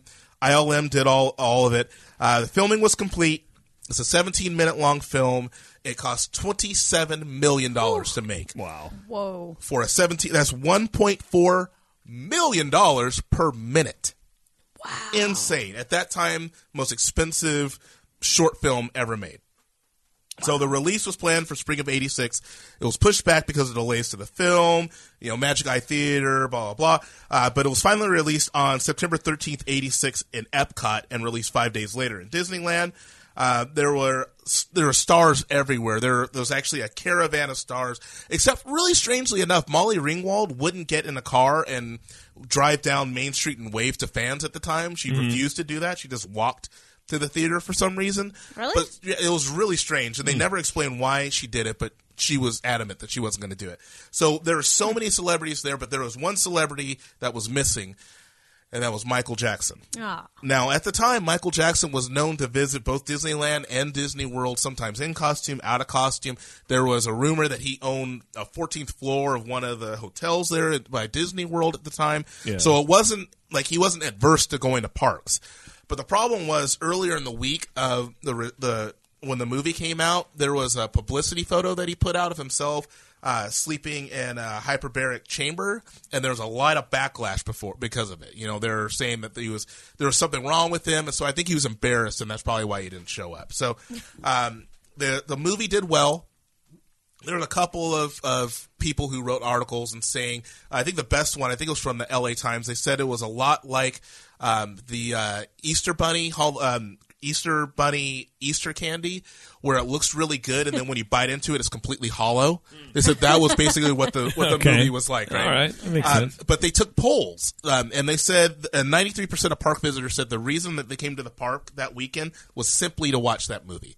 And so Eisner made an estimate that in the first weekend it brought in about $2 million worth of revenue because of the ticket sales based solely on going to the movie. Right. Wow. So then it did what it was meant to do. Oh, yeah, and then some. Then some. So the film ran from 86 to 97, but the major problem was that the theater was really small. It was about between 500 and 700 seats, and so it took a lot of time to turn over audiences, and there was no repeatability. If you've seen it once, there's really no need to go back. Well, let's not go too far out of control. I saw it 5 times in one trip once. Yeah. Are you serious? Yep. Oh, yeah. Oh, that's right. I keep forgetting Terrence never went with us. Oh, yeah. There were a few times, like when Blobber was in town, where we would. That was the 5 That was the last time we would. That was the last ride in the park, and we would close that down. We closed that theater down. I have pictures of me and Abby with she's a baby, but we both have our little Captain EO glasses on. Nice. Waiting in line. Yeah. It's great. It's good. It has great repeatability. Yeah, Kidding me? but that's what most people would say is that it didn't have repeatability. Right. That they Well, wouldn't most want to people go. are wrong. They're wrong. Most people are wrong. The masses are. So the lines were pretty low, even on busy days, and so in May 1998, the former Magic Eye Theater on the West Coast became the home to Honey, I Shrunk the Audience, which had already Shrek to the audience. I shrunk the audience. It's horrible. So, Yeah. So at one time you could see Captain EO in California, Florida, Japan, and France. And the last place to get rid of it was basically Paris. I was trying to pronounce it, but Paris. They got rid of it in late '98. And so for more than 10 years, Captain EO was just a memory. And then on June 25th, 2009, at the age of 50, Michael Jackson passed away. Now, in the years leading up to his death, as we all know, Jackson was... there was controversy surrounding him. Yeah, there was controversy because of what he did in public, like hanging his kid over a balcony and dancing on a limo outside of a courthouse, and what he possibly did in private and all that, right? And so, but after his death, his music became really popular again. So Disneyland wasn't very happy with what was happening with Honey, I Shrunk the Audience. It was terrible. Weird. It was weird and it was terrible, but they had incorporated a lot of new effects. That was a thing that had no repeatability for me personally. Well, you've seen it once, you're like, okay. I mean, it's just kind of like the movie. The movie was like, I get it, and it's cool, and it was a cute movie. It was really well done, right? But you watch it a second time, you're like, and also, okay. Think about it. When they put it in, it was like 9 or 10 years after the movie was originally released, and so most people either had never seen it or, like you said, only seen it once, and so it wasn't. Well, yeah, the only cool part about them replacing that, the only cool part about the Honey, I Shrunk the People or whatever, was that they did the blow thing, like under your feet. Right. That was the only cool part. Is like there was a little bit more interaction. Right, and see, and we'll get to that right now, because that was one of the things Disney was looking at it, and they're like, well, we're looking at Captain EO. They shut down the theater for a while, and they said it was to let Michael's kids watch Captain EO because they had never seen it before, but they're also trying to think of what the feasibility was of introducing it back into the park, because a lot of times, you can be someone who's just mired in controversy during your life, but a lot of times when you die, it's all forgiven kind of a thing, right? Yeah. And so they're saying this, we can bring it back. It's something that people want to see. People are really, sometimes death forgives it. And so, they decided we're going to bring it back. So on December 18th, 2009, the official Disney Parks blog announced that we're excited to confirm that the classic musical spectacular that thrilled Disneyland Park guests from 86 and 97 will return in exclusive limited engagement at Disneyland Parks beginning in February 2010. So it reopened in February 23rd, 2010. It was the same movie, but they didn't bring back any of the old effects that were ripped out when they put in Honey, I Shrunk the Audience. They just incorporated the ones from there, one of which is that the floor could actually move up and down. And so when you're crash landing in the movie with Captain EO, the floor and the seats would move as well. So they brought it back in. People loved it.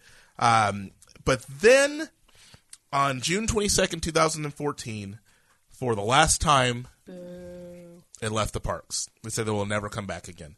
Now the theater is used. I don't know why they say that. Like, it's never going to come back again. Like, why stomp on everyone's hopes? No, I don't know. Because I think that the further you get away from his death and everything, music's changing. Listen to what people listen to now. Yeah, but when are they going to learn that, like, people like vintage? Everybody likes vintage stuff. stuff. Eventually it'll come back, I'm sure. And why do they say that? Probably to get you to go and to get buzz. I mean, it's all about all about getting buzz and generating articles about people saying, "Oh, it's the last time you got to go." And the Electric Light Parade was never going to come back. Right. That's true. And then they can say, "Well, like, oh, it's coming back, and this is the new, the updated version or something." Right.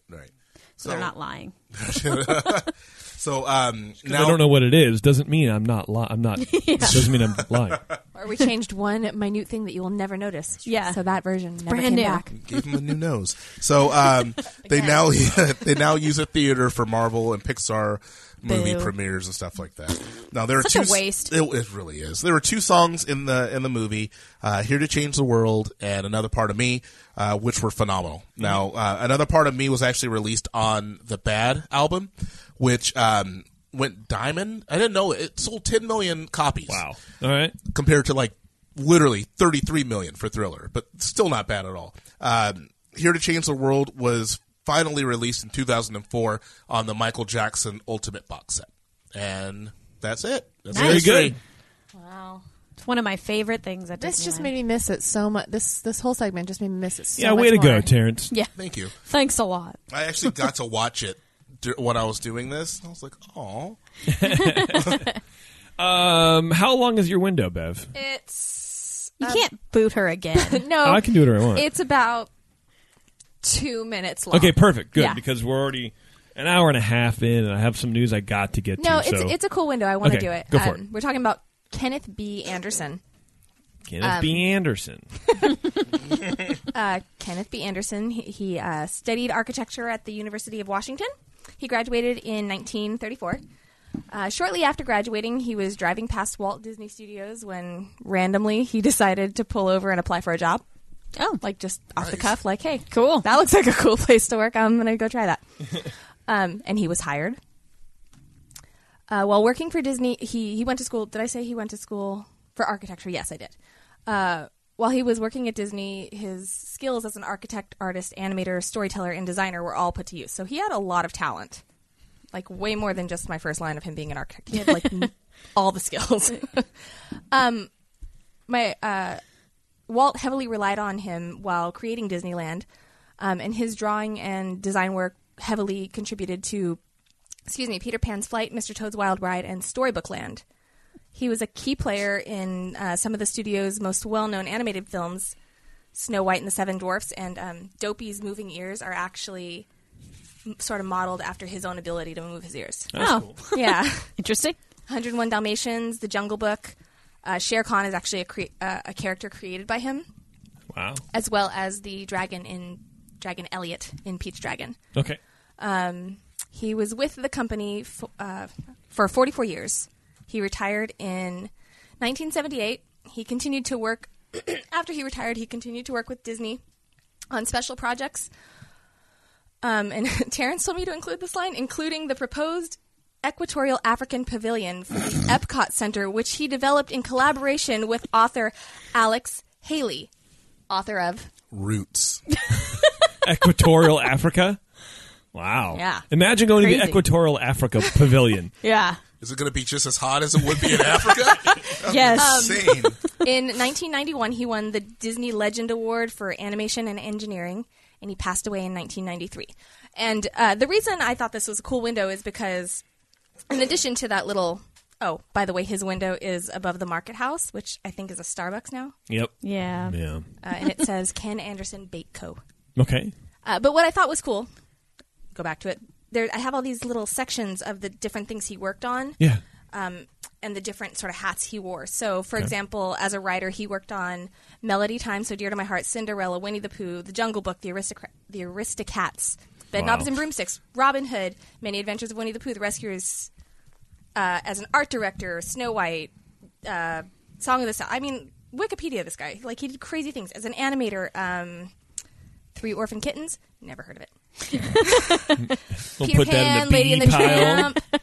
Tramp, Pete's Dragon, and then in the art department, the 3 Caballeros. Oh, yeah. Yes. I won't hold that against him.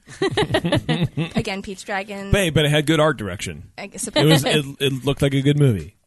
Sleeping Beauty, 101 Dalmatians, you get the point. But Yeah, he did everything. so many things. He was and in everything. He was in everything. Which Which and that's I've how never good he heard is. of him. Right. But it just shows to Wow. It just goes to show, does.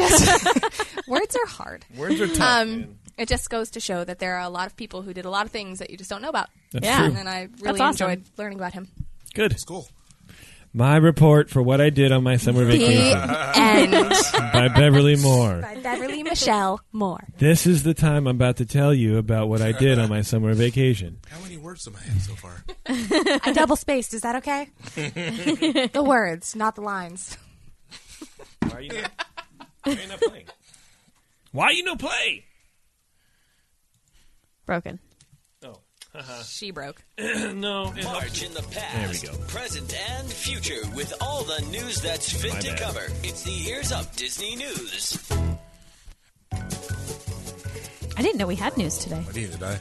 Oh, yeah. No, we have news, bro. Oh, jeez. Let's start with this very exciting story. People really hate the Frozen short playing before Pixar's new film, Coco.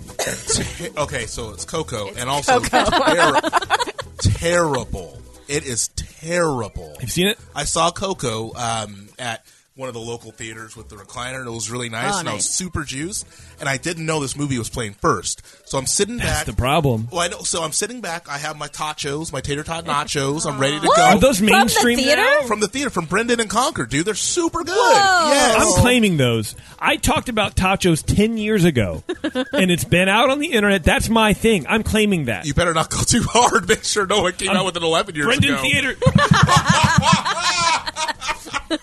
But no, so I'm super juiced about it, right? I got my tachos, I got my beer, I'm ready to go, and this comes on, and I'm like, okay, a couple minutes, whatever, that's what I'm expecting. 22 minutes later, I'm looking at Becca, and I'm like, that is the worst thing I've ever seen. So here's the article. Seeing the newest offering from Pixar has been a treat since Toy Story, the studio's first full-length feature film, hit the theaters in 1995, more than 2 decades ago, and there's almost always been a bonus cherry on top, a short animated film that played before the feature and often contained some of the funniest, freshest, and sometimes the most poignant storytelling of the year, giving space for Pixar's animators to experiment. Some shorts are better than others, but they were never dull. The latest Pixar film, Coco, earned rave reviews from audience over the long Thanksgiving holiday weekend with an A+ cinema score and a box office haul that topped Justice League. Critics liked it too. But apparently this author on Vox, when he asked about it on Twitter, audiences appeared nearly united in one overwhelmingly negative opinion that Olaf's Frozen Adventure, the 21-minute short, quote-unquote, that plays before Coco, totally stinks. This is so, and then there's just a bunch of like Twitter screen grabs, and this one's pretty good. This person says, "Didn't hate it, but was supremely annoyed. My mom and I looked at each other with a really expression several times. Halfway through, she even asked, 'How long does this last? We just wanted to see Coco.'" This other person says, tonight a friend could not stop talking about how much he hated it. He wants me to see it so I can hate it too. I kind of want to watch it so I can hate it. This person says, unspeakably dreadful.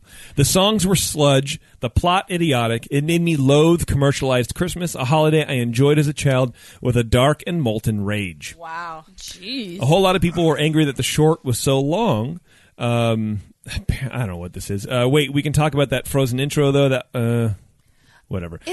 What? Is it all about Olaf? Yeah, So, Olaf's Frozen Adventure. Wait, can I give it away? Spoiler alert. Okay, so I don't think anybody was going to be mad. So the whole point of the short was that they were talking to people about what their Christmas traditions are, and then Anna and Elsa realized that they don't have any Christmas traditions because they were separated for so long, right? So now Olaf and Sven, which is the reindeer, Sven, Sure. are going from house to house and doing this really terrible song with people telling them what their traditions are. And so then they lose everything. And so then at the end, they find out that Olaf is their tradition because every year at Christmas time, one of them would draw a picture of Olaf and put it on the other person's door. And that's the whole thing. Now, 5 minutes. Okay? 21 minutes of this with like 4 or 5 different songs in there. It was real bad. This person says, the Frozen short before Coco unforgivably stretches the definition of short. I'm never going to stop. I also feel like Olaf is sort of like the well, he's animated too, but like the drawing animated version of Jar Jar Binks. Yes, exactly. Yeah. He's annoying. He's super. I don't really like the guy who voices. No, him. he's terrible. Yeah, Josh Gad. Oh, God, I can't stand Josh Gad. I didn't want to drop names and be a jerk, but no, I cannot. He doesn't listen. Stand It's that. I know that, but other people like him. We have feedback from Josh Gad. Saying you guys he's a are right. jerk. I'm going to find a tall bill. This person says, someone in our audience involuntarily exclaimed, "Oh my God!" when Elsa started to sing again, and it was the hardest I've laughed at the theater in 2017. It was at least twice as long as anyone in my theater wanted. Did they make it as a TV special? And then someone said, just put it in front of Coco. But apparently that's actually what happened. It was originally planned as a 21-minute holiday television special to play on ABC. The short is a sequel to both Frozen and the Frozen Fever short, which played with Cinderella in 2015. In Olaf's Frozen Adventure, the inhabitants of Frozen universe have to overcome having no holiday traditions. Yes, like Terrence just said. Apparently, it wasn't shown to critics in advanced press screenings of Coco either. Shocker. Accidental, I guess. One can imagine a few reasons why, but the most obvious answer is that making critics sit through a 21-minute holiday special in the Frozen universe might dampen the Coco reviews more than a little. Coco was great, though.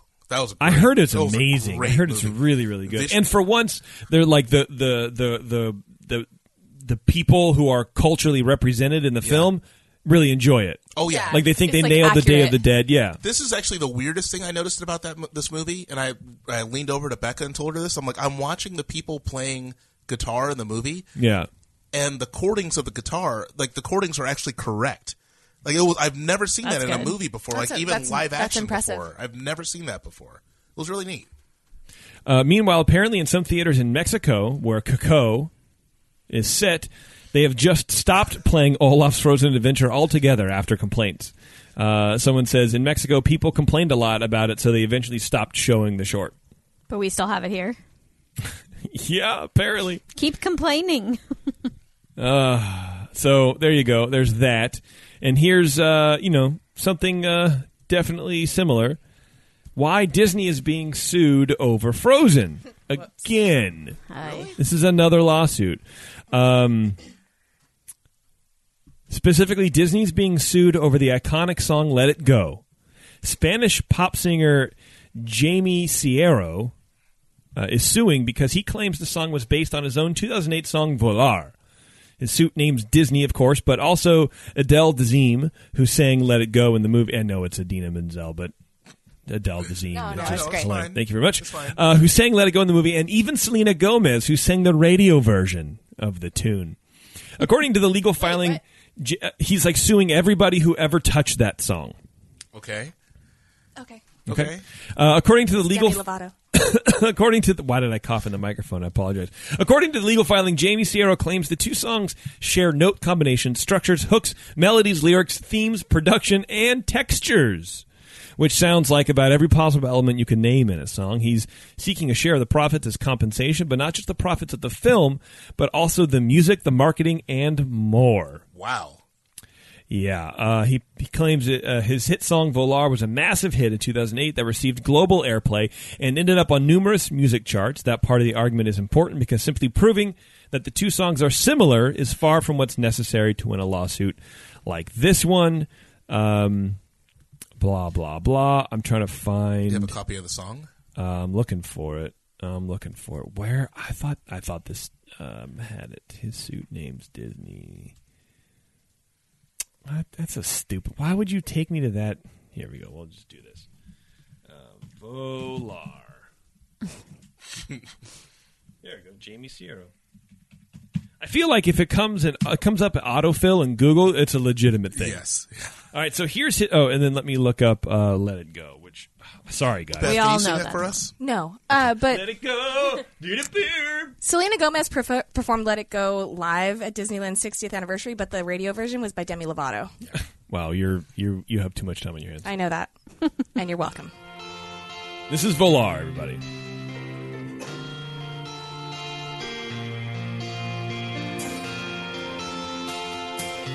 Boring. Let's go.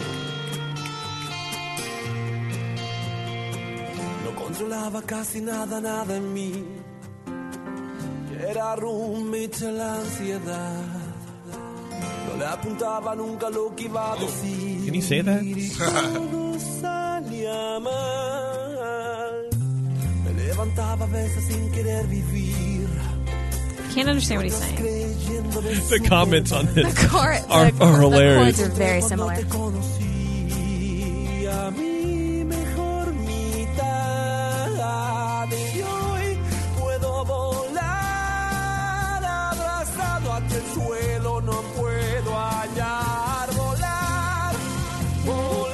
Oye, siento el Yeah, it's libertad volar. No. No. Wrong key.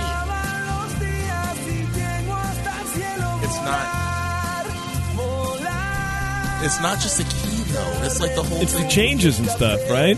But no, I would venture to say no on this one. And the reason I say it is like the whole Sam Smith, Stay With Me versus Tom Petty, Won't Back Down kind of a thing, where it was really, really, really similar. With that, there's songs that always are going to sound similar. I Yeah, would say but no on that one. the Volar, like Let It Go, like there's, come on.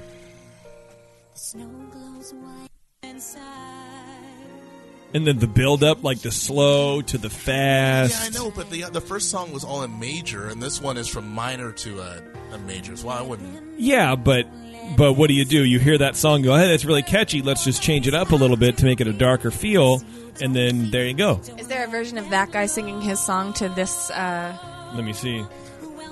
Volar, Let It Go mashup. 'Cause someone always inevitably does that stuff. All right, first of all, sorry. And also, Jeremy completely agrees with me. Well, Jeremy, it was just in band, so it doesn't really matter. Here we go. Volar, Let It Go. Let's see if this person did me. Here we go. Yes.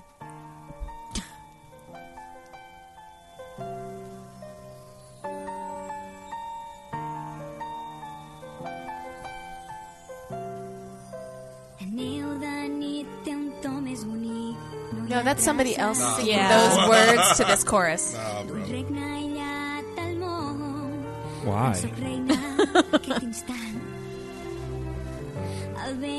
Why did that happen to me? Why did that happen to us? Why did that happen? It's the Catalan version. All these are Catalan version. I don't know what that means. I just want Demi Lovato's being sued as well, by the way. Because of that? Mm-hmm. A singer named Jamie Sierra. Stop. Okay, whatever. No, there's not, Terrence. So there you go. Okay. But, hey, I hope he wins a bunch of money. He won't. Okay. He won't, but okay. Speaking of a bunch of money, Disney announces a new theme park in Tokyo. Didn't they just build one? Go on. Nearly 35 years ago, Disney expanded its international reach with Tokyo Disneyland, later adding Tokyo Disney Sea in 2001 as a second theme park in Japan. Now, Disney and its partners in the Oriental Land Company have revealed plans for an all-new Japanese theme park that will shift the focus to its host country with new characters and attractions. The reporting is that the company is going to invest $2.7 billion in the new park, which will be focused on, this is very important for everybody to pay attention to, the culture of Japan and targeted to tourists visiting the country. Hello, DCA. Exactly. It makes a lot of sense. That it doesn't make sense. No, it makes a lot of sense. If you're going to the country, how many times? Just let me finish. Okay, go ahead, please. Yes. If you're going how many times? No, go ahead.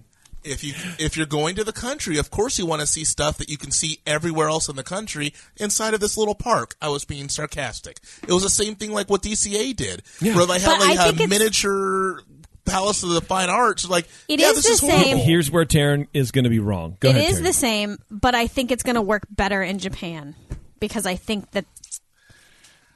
Well, see, I don't know. I don't think it will. I think they're going to have to invest all the money that they did. Here's why I think Taryn is actually sort of right, because number one, the Japanese culture is obviously what's going on. No, go for it. You guys are like just a pet. It's fine. Okay. The Japanese culture is obviously deeper than the culture in California, if we can call it culture, right? But our history. Nothing really exciting happens here till about like the gold rush, right? Like, you know what I mean? Right. Look, maybe we took some land, maybe it was sold. It doesn't matter. But the gold rush, but the Japanese culture has such a huge thing. And if you travel to Japan, it's probably going to be hard to see all that stuff. Versus here, it was like, what do we do with the thing? I mean, they're still retooling DCA. They still don't know what to do with it. That's true. And so it might actually work out better there, but it still makes no sense. I don't understand how you're going to water, because you know it's going to be watered down. Yeah, for sure. How are you going to water down a culture like that? And I don't know what it's going to samurai ride. I mean, where if like you get two versions, you commit seppuku, and the other one you have to like cut the guy's head off afterward. Like, what is going on? I don't know, and I think that you can't build a theme park. In my opinion, you can't build it simply around tourism. You're going to have a lot of locals that want to go, and will locals be? That was one of the biggest problems with DCA. Is that you had a lot of people from California going to DCA, and they're like, yeah, I've seen the real version of this, and it doesn't interest me at all. No, it all depends on who's visiting that park, and I don't know what that is. I don't know what that is either, but it's like that whole the Pacific Wharf thing that's supposed to be Monterey. Doesn't look anything like Monterey. It looks nothing like Monterey. And that's the point. Wow. Exactly. Like the Cannery Row kind of Monterey. I suck. It doesn't. I mean, first of all, Monterey is touristy and overpriced, and it's beautiful, but you don't need to go there. You go there once, and you're like, okay, they have a cool aquarium, and that's about it. Yeah. And it doesn't. Yeah, it really doesn't look like that at all. And that's what I'm saying. It's weird to me that they're building this entire park, and they literally say around tourism. Yeah, it's so strange to me. It doesn't seem like that's sustainable. Apparently, let's see. They're expanding Tokyo Disney by 30% with this new park to help deal with rising visitor numbers, including an influx of overseas tourists. Tokyo Disneyland and the adjacent Disney Sea attracted a combined total of more than 30 million people last year, making it the busiest theme park in the Asia-Pacific region. Line for rides at the resort have always been notoriously long, exacerbated by the recent growth in visitors. So apparently they're just having like a giant problem trying to fit everybody in that park. Overseas visitors made up just 1.3% of customers in 2011, but that jumped to 8.5% last year.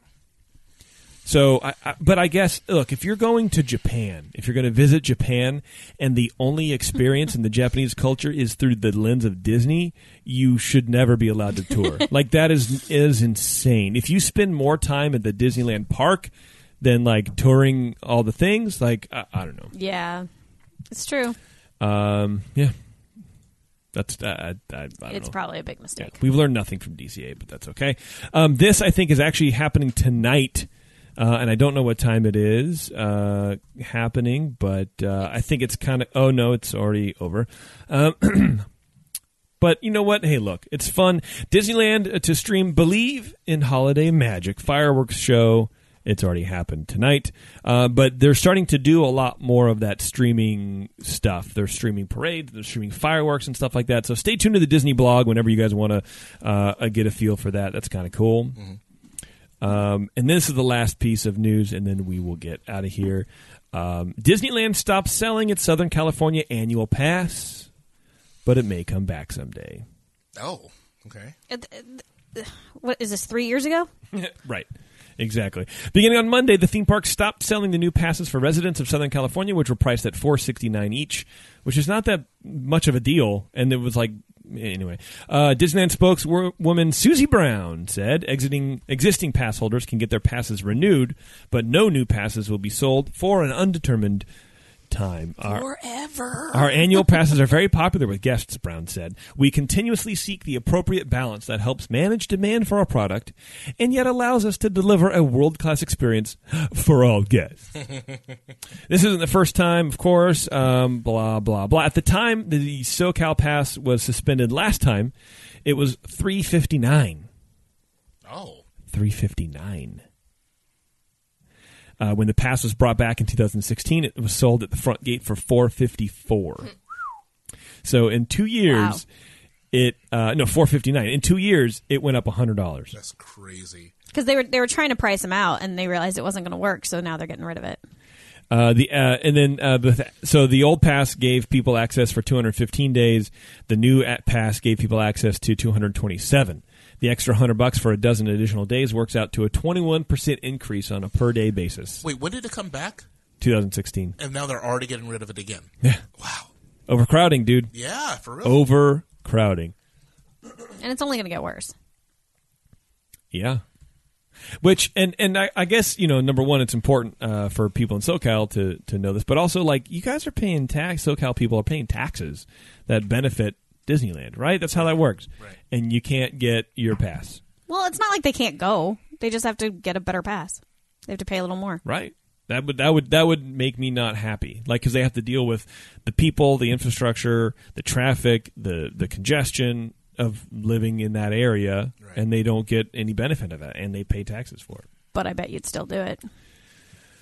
Hey, I don't know, man. I don't know what to tell you. I only know what I know. Okay. We're going to do the fact of the show, and then we're going to bail. Because that's what we do here. Where did it go? This is a little tidbit about Aladdin and about Robin Williams. Apparently they were courting Robin Williams for a while, and he was unconvinced. He wasn't entirely sure he wanted to do it. So to convince him to take the part of Genie, animator Eric Goldberg animated some segments of the Genie to recordings of Williams' comedy albums. Oh, nice. Showed it to Robin, and then he was convinced to do the thing. That's cool. I would love to see those, because Robin Williams is not kid-friendly comedy. No, I bet it was amazing. I think it would be awesome. Yeah. Anyway, that's the fact of the show, everybody. Thank you a lot for sticking with us. We're going to take a break and then record the secret show for all you Patreon supporters. And for everybody else, until then, we'll see you in the parks.